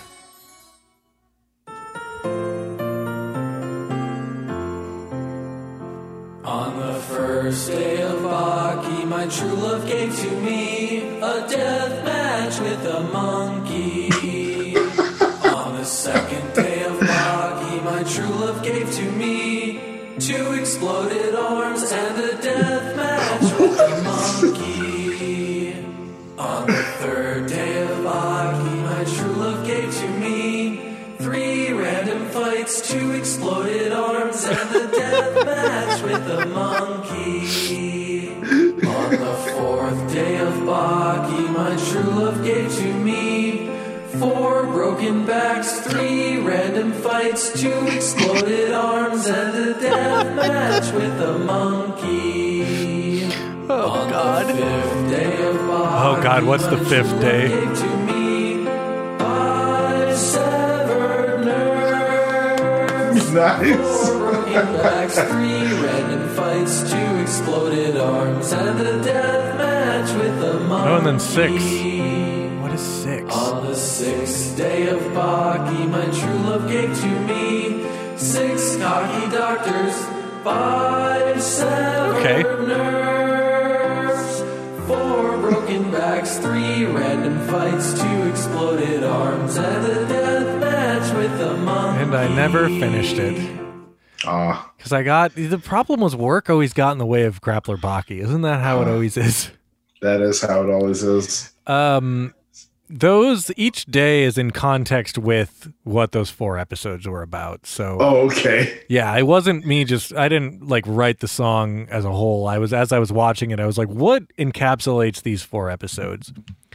And so the 2 severed nerves, exploding arms. That was about Hanayama. And then the cocky doctors was had to do with the Maximum tournament. So did the severed nerves. That was a cord cutter reference. The death match with a monkey, obviously, is the death match with a monkey. The random fights refers to in the middle of season 1. There's just a bunch of random fights that have no seeming connection. It's just how do we introduce all of these main characters? Let's have him just fight somebody, and then they decide to tag along. Yeah, I need to go back and finish that. And then again and I referenced it in here is leading up to season 3 coming out. The 48 days leading up to season 3, I was like, I'm going to do 48 days of Baki. Because if I couldn't even do 12 days, of course I could do 48. And that didn't work out. But I think I did 7 or 8, maybe 10. Yeah, I remember you got a few episodes before, Gonzo Damo just crashed. Yeah. And it's a bummer because my website host somehow deleted the website.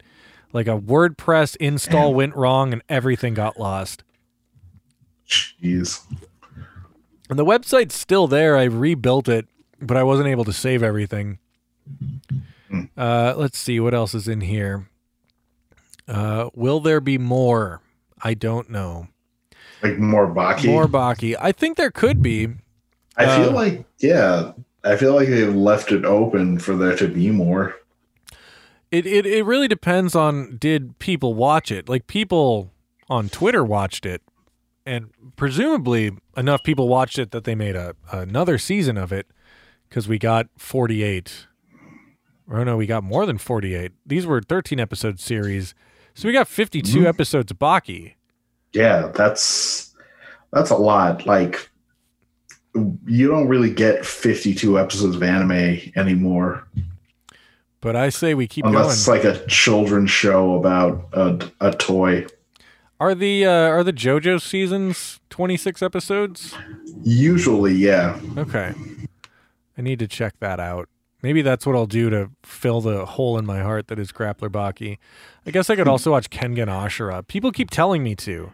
So, yeah, like Kengan Ashura, I would say go more with the manga, just because that I feel like what they did with that anime is they were more interested in selling this as like just like an extreme fighting or like a professional sports event as opposed to like an actual story. So everything that isn't directly like that doesn't directly have anything to do with the fights is cut out for time. Oh wow. Yeah, seriously. So it's literally just the main character's meet, and then we go straight into setting up these fights and then straight into setting up this tournament with nothing in between. And there's a lot in between that to set up characters, and they do not bother with doing that.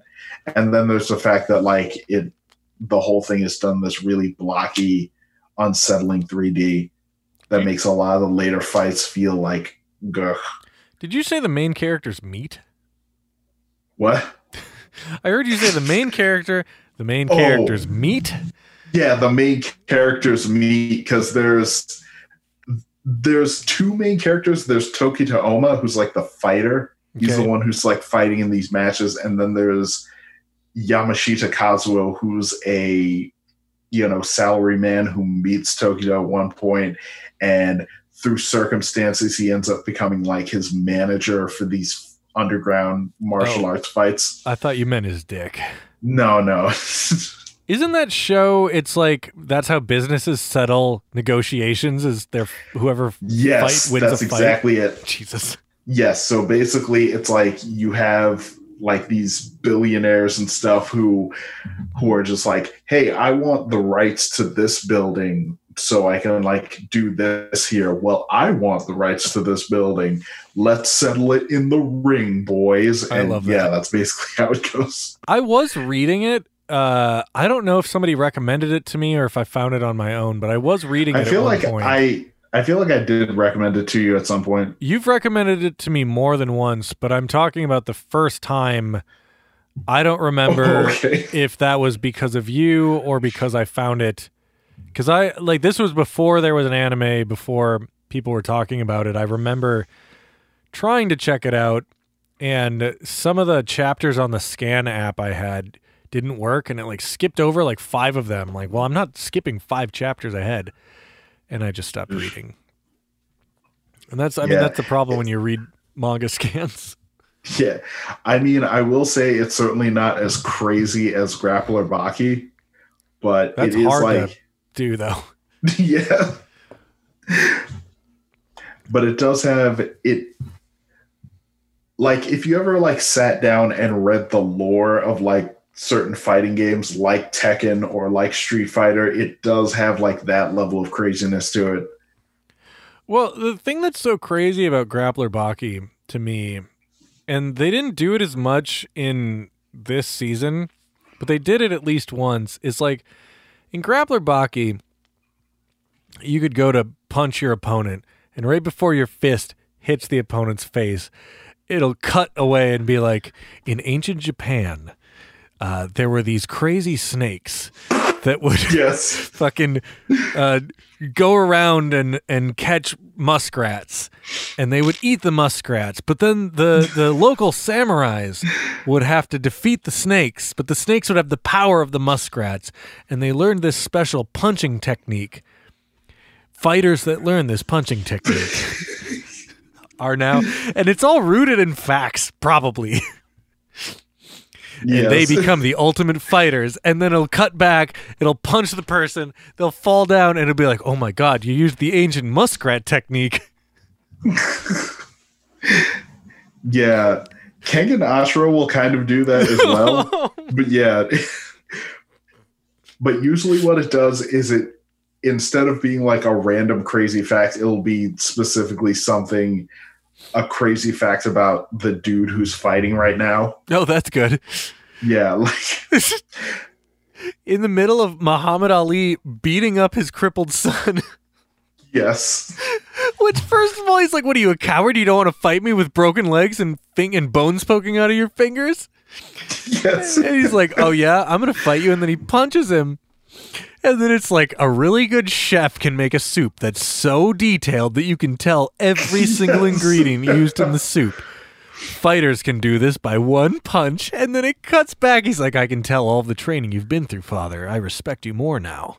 Yeah, like Muhammad Ali basically like Marty McFly'd his son. He's just like, you don't want to fight me? What are you, chicken? Oh, man. I love that there's 13 episodes of that. Like, Dopo Orochi, first, Dopo and Goki both lost their fights, and they came back to get revenge when Muhammad Ali Jr. was, like, in crutches. They're like, this counts. They don't care. They want that win back. That's literally all they want. And like fucking Dopo punches him so hard that the bones come out of his fingers, and he's like, ouch. He's like, didn't you know that punching hurts? I like how you say he was just like, ouch. Where in like reality he was like, oh, my hand. Well, and Dopo, I think it was Dopo, is like, if you can make me say ouch, then I'll never bother you again.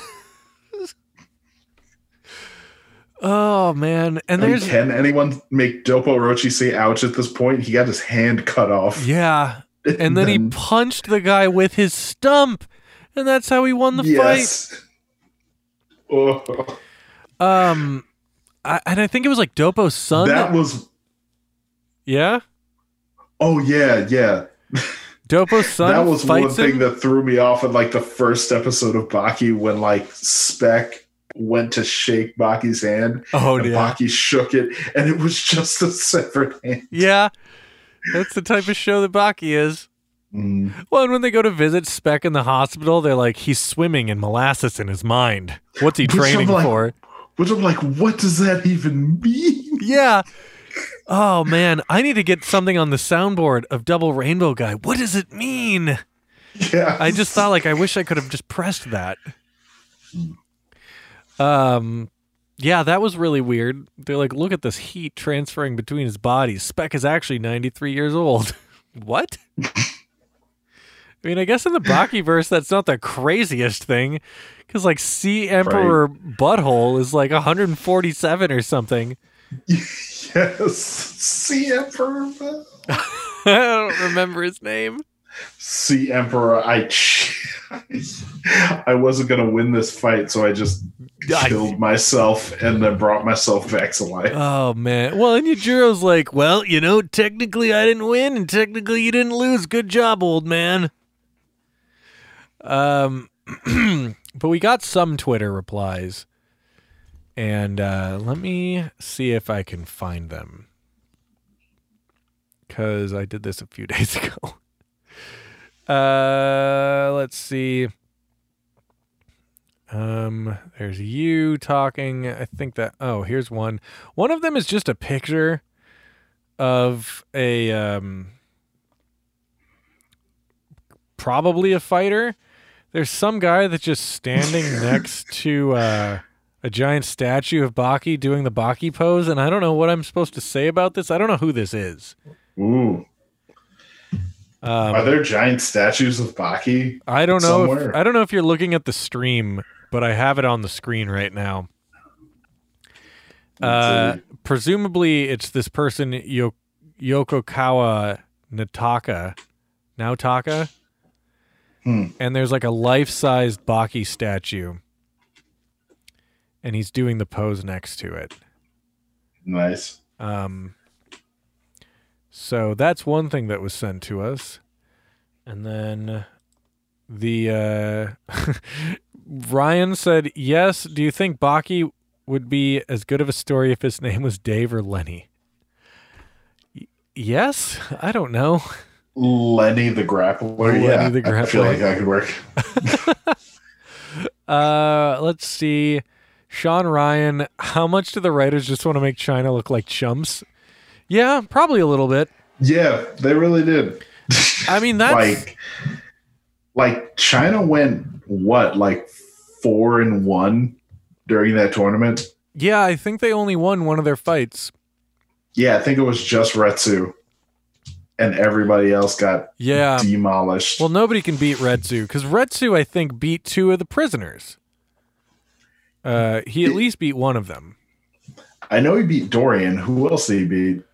I thought he beat Doyle as well, but I might be wrong. They showed the flashbacks.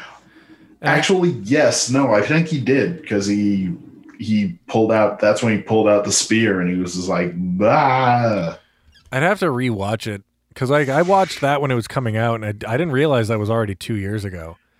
Time flies when you're old, and that's not great. Time flies when you're having Baki. Yeah. I just realized that our lower thirds, I might have to change the color on these because if we wear our Dead Rat Pizza shirts, it fades into our shirts. Because like my shirt's the same color as the lower third, and it just like it kind of blends into it. Your webcam is doing the brightness might be up a little more because yours doesn't fade as much as mine does, or blend in as much as mine does. But it's kind of silly. I guess that's what happens when you make the color scheme of your show like black and purple and then only wear black shirts. I haven't had a lower third in a long time. I just thought it would be an interesting thing. I don't have to keep them there. But I thought it'd be funny to put fake jobs under them for the nobody that showed up to watch the show. Because I don't like. What do you mean fake jobs? I am a Symphogear historian, and I guess I am a Bachiologist. I don't leave these up. Like these are like if you don't come live, you never see the video. That's just how I have it set up. Right. Let's see. What else do we have? Sean Ryan. So if I tell your girlfriend I want to marry her, and she's like, I have a boyfriend, and you say, I'm a feminist, I don't own you, that means she can't tell me no and we're dating now. Hashtag cucky. It means you have to it means you have to challenge the boyfriend to a fight. I guess. And then he's gonna kick you in the balls and choke you out, and then your dad's gonna come save you. Yeah, you know, it's so interesting. Like, I don't know her name. They didn't really say her name a lot in this season. Kozue, there we go. She kind of gets thrown around a lot.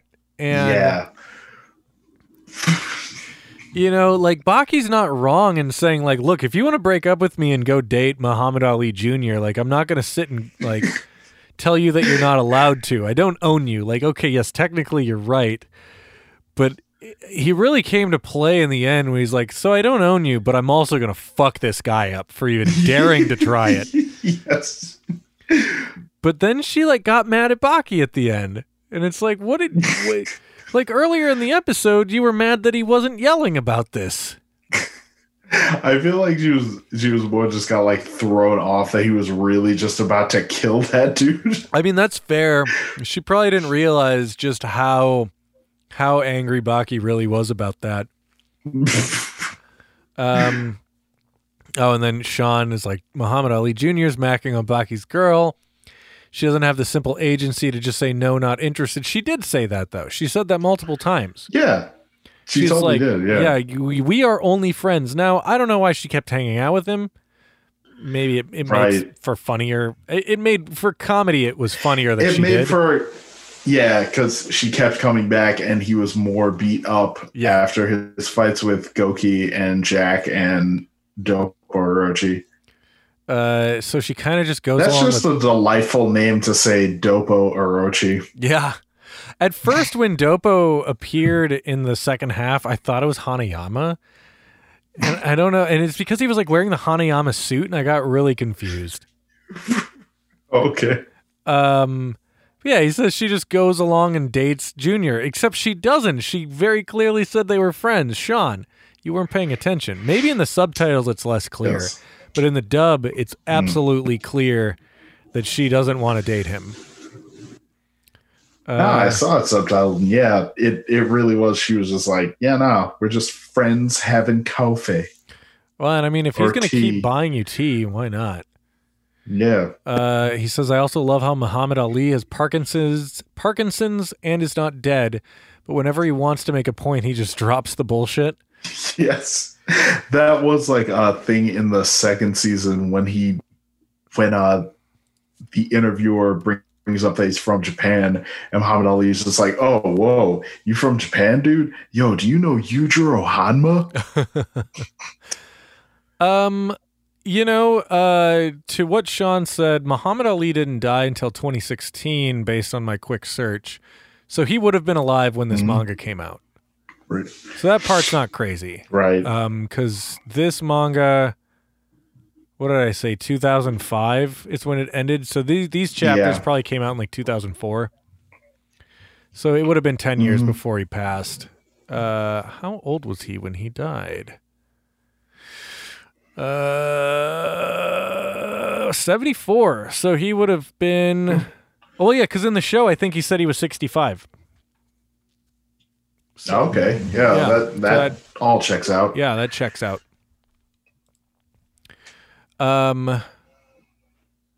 Let's see, what else do we have? Nobody else asked any Baki questions. Boo! How dare they? Oh, there was one guy that tried to come after me and Diana. This was so funny. Diana was posting about, bless her heart, she goes after people online more than I can. I just don't have it in me. She was talking about this woman who posted a video that said, if you say all lives matter, I'm going to stab you. And when you ask me to help you, I'll show you the paper cut and say my cut matters. And a bunch of like right-wing people went after her and said, oh, she's threatening to kill us and blah, blah, blah. And it's like, first of all, fuck off. Like, she's making an analogy and you know that. That's the thing that alt-right assholes will do is they'll sit and cry about...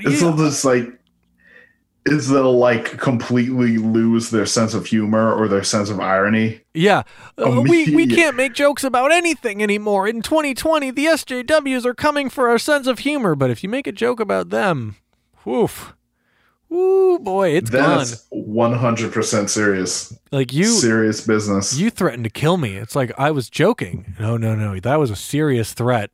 Yeah, I thought you wanted... What about free speech and my ability to joke about anything? And I said that because Diana was talking about this woman, and I said, like, yeah, it's just the point that I just said. And this guy said nothing about what she said is joking. She wanted to provoke, and she got her wish. Like, yeah, that's exactly. She wanted to provoke. Nobody wants to get death threats, right? Except, I guess, the Greatest Prisoners arc. They wanted to taste defeat. Oh yeah. And what's so funny about this is that the guy had if Twitter was around, they wouldn't have had to break out of prison. They could have just tweeted Baki. They could have just posted hot takes and then gotten death threats.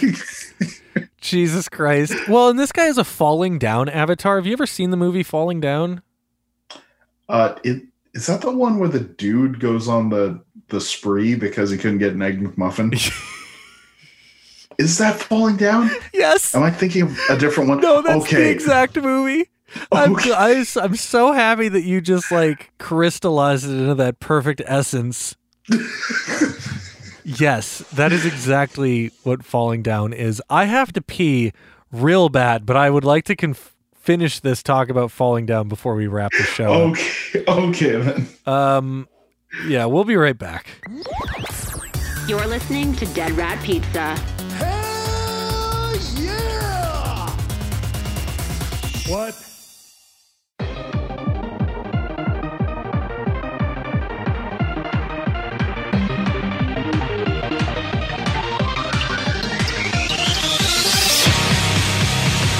Oh my god. Oh, this song has kind of some leanings towards the original Baki song. Right.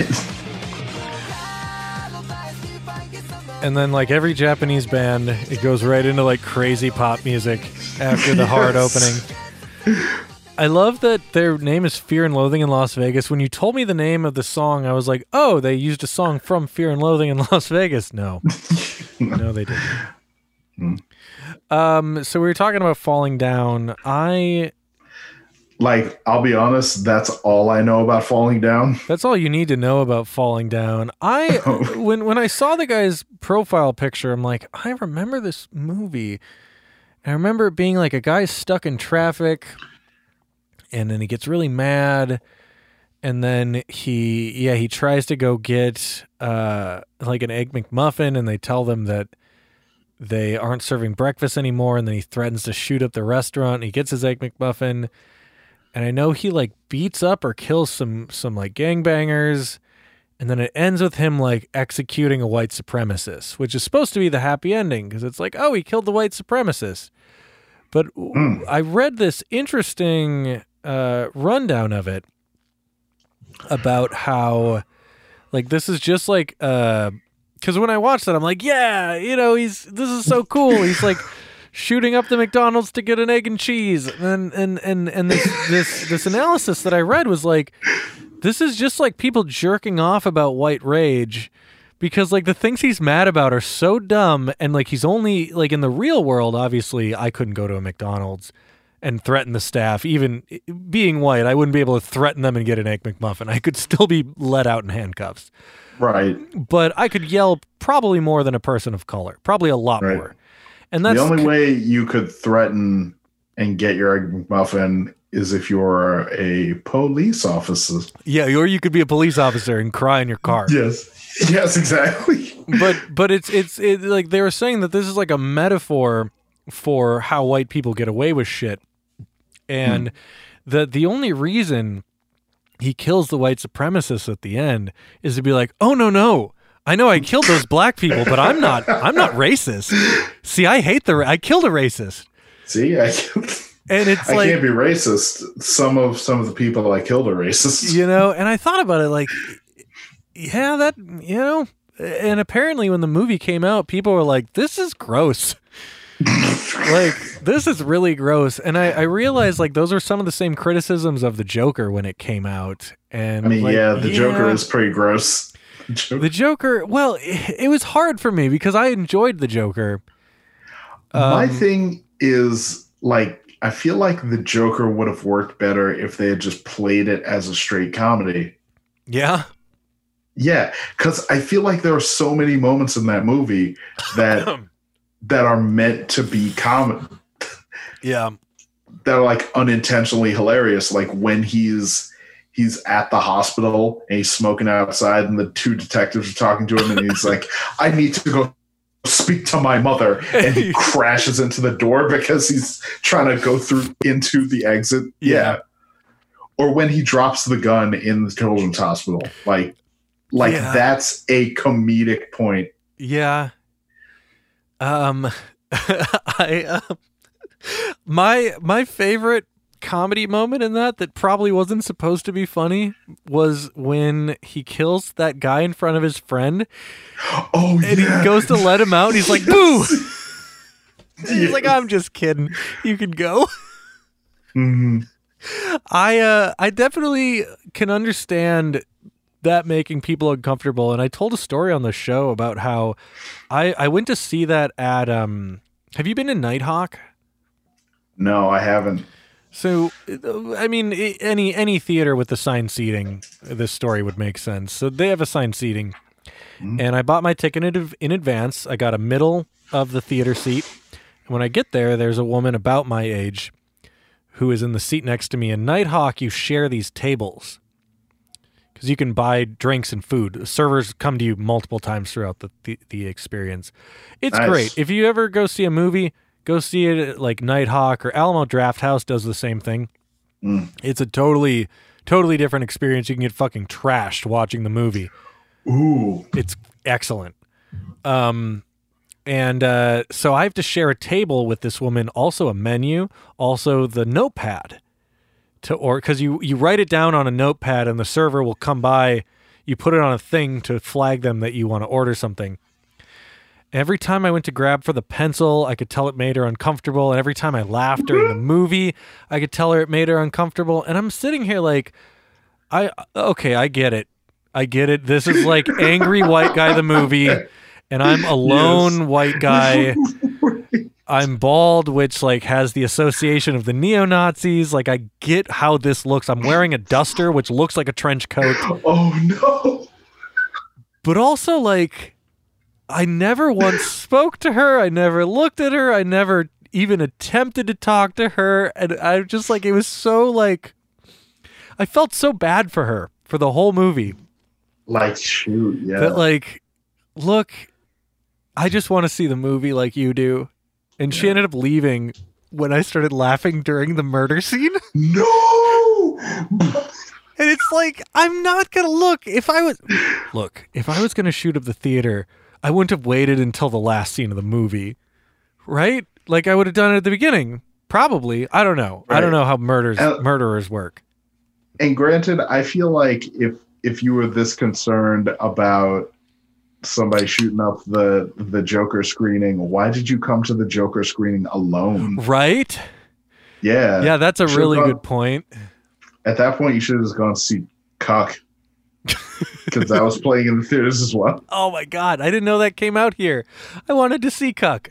Yeah, like apparently it premiered the same day. Oh, that's funny. I'm thinking it was like a select theater thing. That's brilliant. Yeah, because I remember when I saw Joker, I didn't see it on the marquee, if you will. The only thing I was concerned about is I thought a fight was going to break out in the theater because halfway through the movie, a group in the back of the theater started yelling at each other. Nice. Because apparently somebody wouldn't shut up. And I don't know, because it started as whispering and then turned into, do you want to go outside? And I just heard like, would you shut the fuck up? You've been talking throughout the whole movie. And he's like, I will fight you right now in this theater. Nice. And what's great is when I was waiting for my Uber at the end of the movie, I was standing next to the guy that was going to fight that guy because he was talking to his date and he's like, look, that guy just really pissed me off.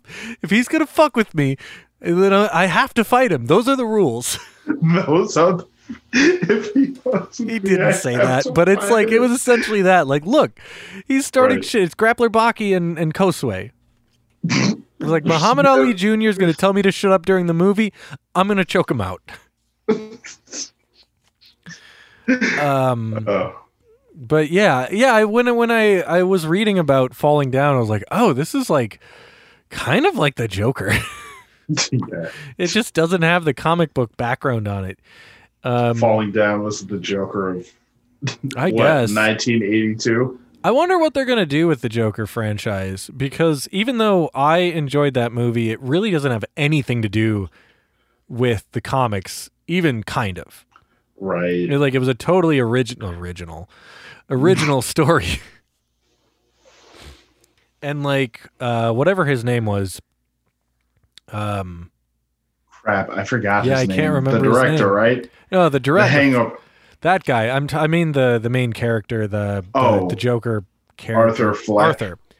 Yeah. Like he can't be the Joker. Like the Joker's too smart. He has his shit too much together. Like Arthur Fleck, just if we know the trajectory of the Joker, he can't get there. It's just not possible. Right. But yeah, the fucking Hangover. I feel bad because I really liked the Hangover movies. I didn't realize what an asshole that guy was. Like, me too. And yeah, I feel like that's a case where I separate that. But yeah, I feel like he's a dude who, like, he does not really respect comedy as a medium, so he wanted to be like, I want to be known as a serious director, so this was going to be his, like, serious movie, and that ended up being this movie that I feel should have just been a comedy. It really should. Yeah, I mean, it made a lot of money, so he's probably going to get another movie, but a lot of people also think he's a douchebag now. Yep. I'm just thankful it didn't win Best Picture. Oh, I didn't know. I don't watch the awards. Right. Yeah. It was in running for Best Picture. It lost out to Parasite. Did you hear about, like, the YouTube, like, comic book dude who, like, went off the next day? Oh God. Because Parasite won over Joker. Was it the quartering? No, it was like it wasn't him, but it might as well. You wouldn't know you wouldn't know the difference. It's the same, like, neckbeardy dude sitting in front of his webcam, in front of a bunch of comic books hanging on his wall, and he's just like he's just talking about how serious and important for its time Joker is as a movie, and how, like, Parasite shouldn't have won because it's a foreign film, and foreign films shouldn't win Best Picture. They should win Best International Film. And that's it. I mean, I liked Joker, but I wouldn't argue that it's an important movie. Yeah. It was a movie that I liked watching, but it didn't have anything important to say. I mean, maybe the system forgets about people with mental illnesses, but that really wasn't. They didn't say that hard enough to where I would call it an important movie. I feel like they kind of just, like, dropped that in at the end because they were like, shit, we got to have this be about something other than a sad clown. I wonder if I can find the video of, like, the video game guy that said that that all these companies want him dead because he's white now and he's done playing video games. Oh, snap. I don't tweet that often. I bet I can find it. Oh, man. Yeah. I remember that. But I was going to say something else in the meantime, and I don't remember what it was. That's fine. Let me see if I can find this.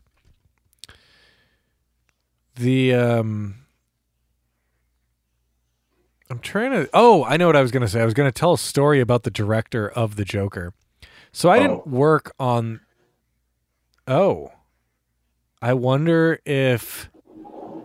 So Twitter started doing this thing where they're removing videos and media and saying the copyright owner decided to pull it, but they'll leave the post up and it'll just say this media has been disabled by the report of the copyright owner. And I wonder if this is one of the things, because I have something that I retweeted that says, this is the one, the internet's over, shut it down, this wins, these people vote.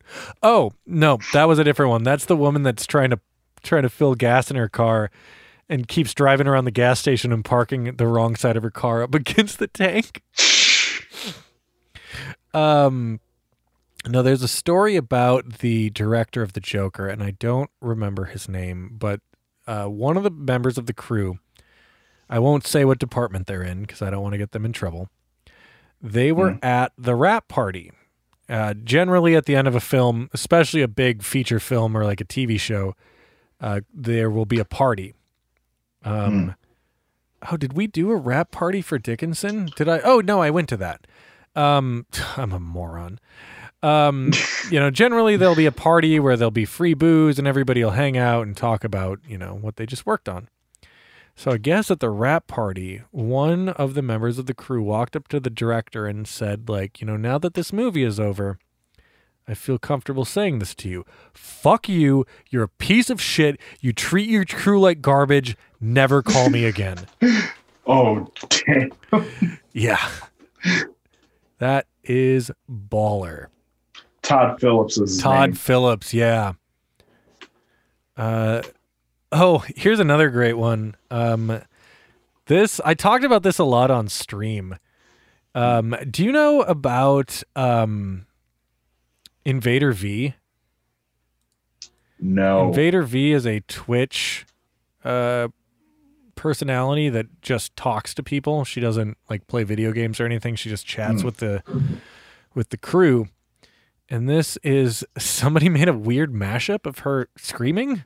Then what the fuck is stopping us from just throwing ourselves off a bridge and giving up and saying, yeah, the planet is dying, the government hates us, the animals are leaving, the aliens aren't contacting us, we might be alone, it just might be you and me, but that's okay, because do you really need anyone else?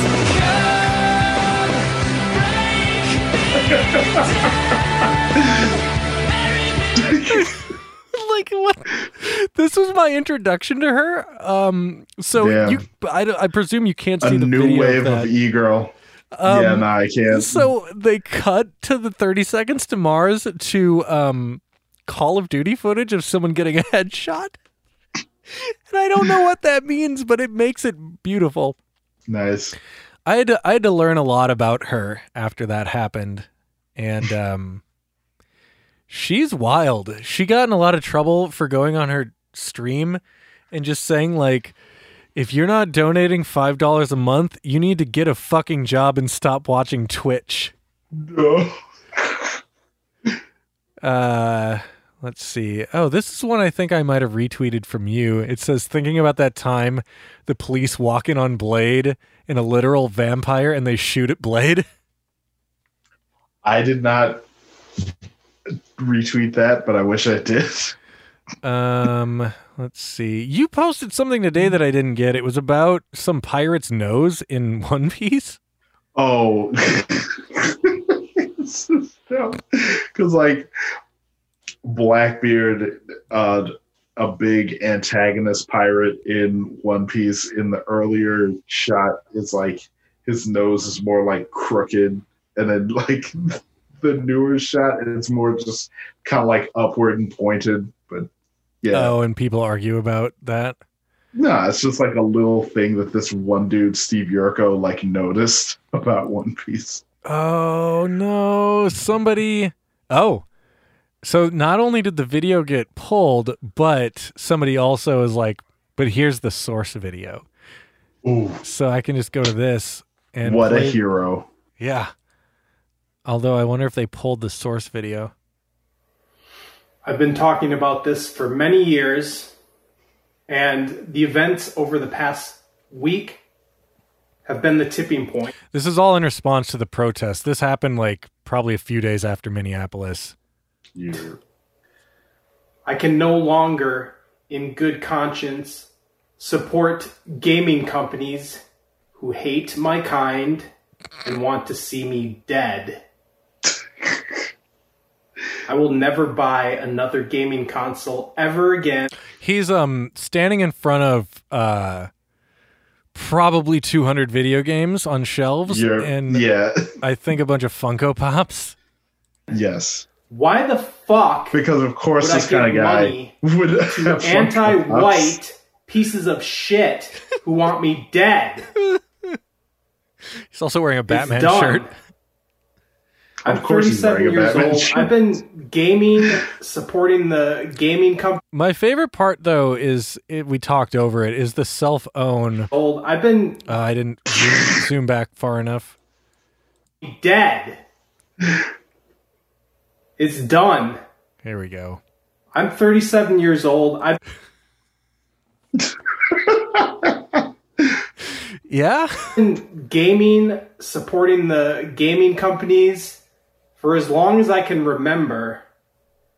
Why the fuck would I ever give you a single cent when you are pushing false narratives and rallying in support of violent He's shaking the entire time. The camera is shaking. Yeah, seriously?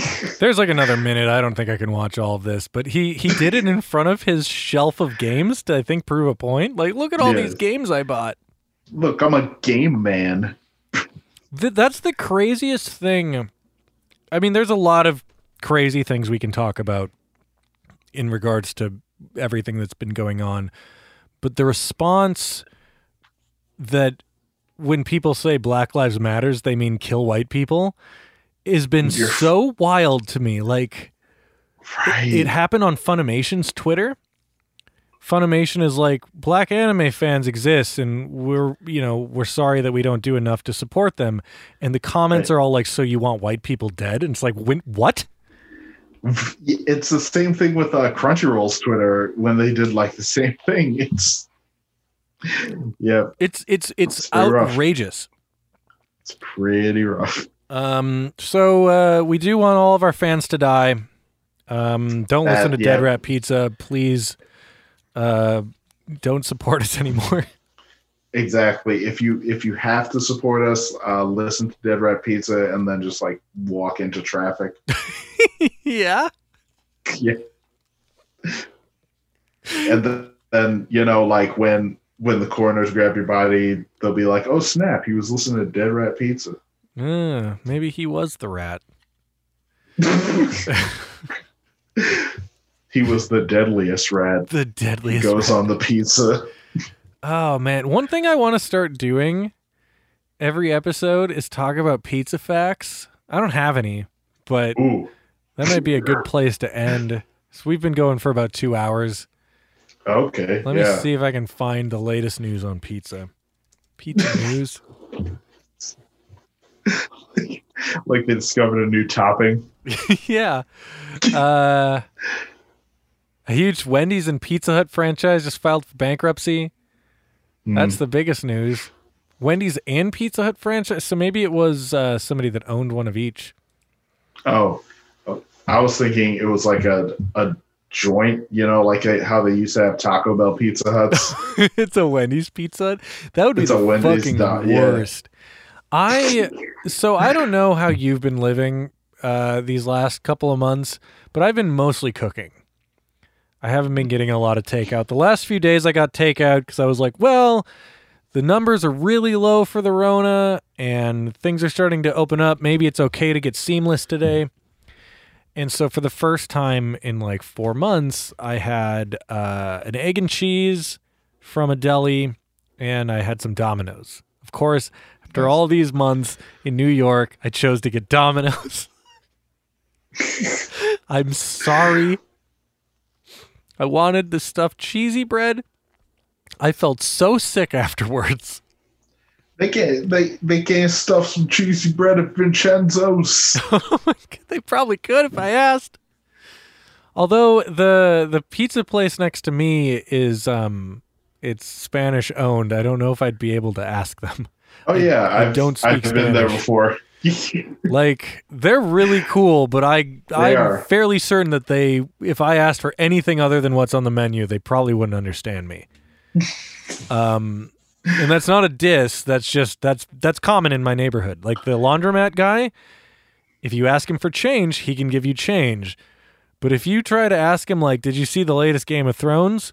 He's not going to know what you're talking about. He knows how to say, like, here's $5 in change. And I know that because I've walked in on him learning English before, which is dope. Oh, cool. That's super. Like, that's better than what I'm doing. I should really learn Spanish because I live in a fairly Spanish neighborhood. Yeah, instead we're just sitting here talking about Baki and Cum. Yeah, Baki and Cum. But what's funny about him learning English is like the tapes that I said tapes last time I brought this up. They're not tapes. They're like MP3s. He's always learning how to say really uncommon phrases. Like, ouch, you stepped on my leg. Like, I've never walked in to him listening to, like, I would like a coffee. That was one of the things I learned early. I can order a coffee in French. Je voudrais un café au lait. I would like a coffee with milk. Où se trouve la bibliothèque? Where is the library? Où se trouve Le Cum. Where's the cum? I would like a coffee. Je voudrais manger quelque chose. I would like to eat something. This guy was learning how to say things like, ow, my leg hurts, stop stepping on my arm. And I'm like, when are you going to need to say that? When someone's stepping on your leg and your arm. I guess. Not if. When. When. Yeah, maybe. Oh, no. Maybe he is Grappler Baki. Oh, no. Yeah, he's going to fight Jack Hammer, so he needs to know that specifically. Does Jack ever, like, step on somebody's leg? It's, I mean, it's interestingly common in this neighborhood. A lot of times I'll go in and the clerk is learning English, and like the guy at my deli, he can speak fairly fluently, but he I thought you were trying to say that underground street fighting is very common in that neighborhood. Underground street fighting is becoming more common, along with fireworks. But I remember going in one day and he was trying to learn like more advanced words, and he's like, "What is this? What is this word?" And he kept saying it wrong. I was like, "I don't know what you're saying to me." And he shows me the paper. I was like, "Oh, environment. Yeah, we can't say that one either." That one's confounding. Environment. Nobody knows how to say that. Or like government. Government. Yeah, that's another one. It's like, what is the N in this word for? Like, nobody pronounces it. Yeah. Yeah, English is totally fucked. We were talking about it in the Discord, how like nobody knows how to use commas. I still can't spell definitely. I am 32 years old, 33 years old. I cannot spell the word definitely without spell check, and I usually spell it so wrong that even spell check doesn't know what to do. I was writing something for Anime Feminist, and I would like send my drafts over to their editor, and one of the big things they kept sending me back was I was putting the commas in the wrong place. Oh no. Oh god, I feel really bad because I would always just correct that and I never told you. For years I would let you get away with that, and I'd always fix it and think that like you'd see that I changed it. Yeah, because you'd put it you'd put a comma after and instead of before and. Oh jeez.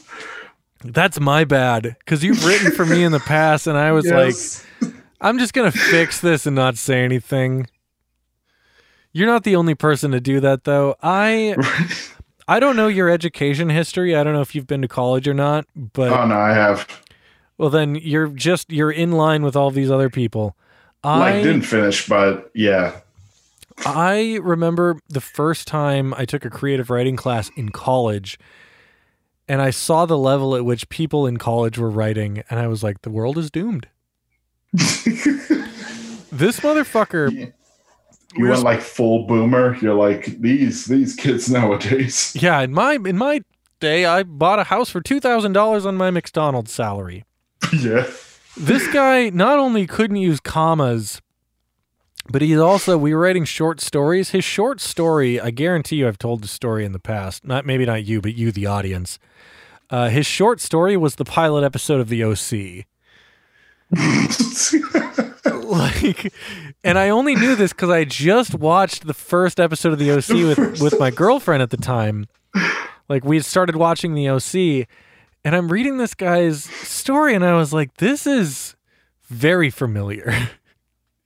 And I called him out on it. I was like, hey, Brad. I don't know if his name was Brad. Hey, Brad. Hey, Brad. You ever see The OC? He's like, no. Why do you ask? Like, yes, you have. Do you look around the room like, no, I haven't? Have you seen The OC, Noel? No. I've heard about it. The OC has a very unique first episode. So this kid is arrested for stealing a car. And I don't know how, but he gets a really good lawyer. Maybe the guy's a public defender. I don't remember. But somehow he gets a really good fucking lawyer. And the lawyer, I think gets him off. He doesn't jerk him off, like gets him off on the charges.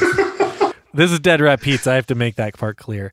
Yes, exactly. And the guy, he doesn't have anywhere to live. And he's like, well, you can come live with me, I guess. With the lawyer? With the lawyer. And, I mean, that's the same thing in Dexter. Dexter was the case of Dexter was part of a case, and he didn't have anywhere to live, and the lead detective had him come and live with him. That's a spoiler for season 1 of Dexter. But this is episode 1 of the OC. So the OC, Dexter ripped off the OC. So he comes to live with the lawyer, and the lawyer lives in like a fucking sick mansion. And so that's why I'm like, this couldn't have been a public defender, because I've also seen Better Call Saul, and I know what a public defender's salary can afford. So somehow he got like one of the best lawyers in fucking Orange County, I guess, because it's OC. And it ends with him hanging out in the swimming pool in the backyard. And when he gets out of the pool, he finds out that the lawyer has a hot daughter. Over the course of the show, he fucks her. Ooh.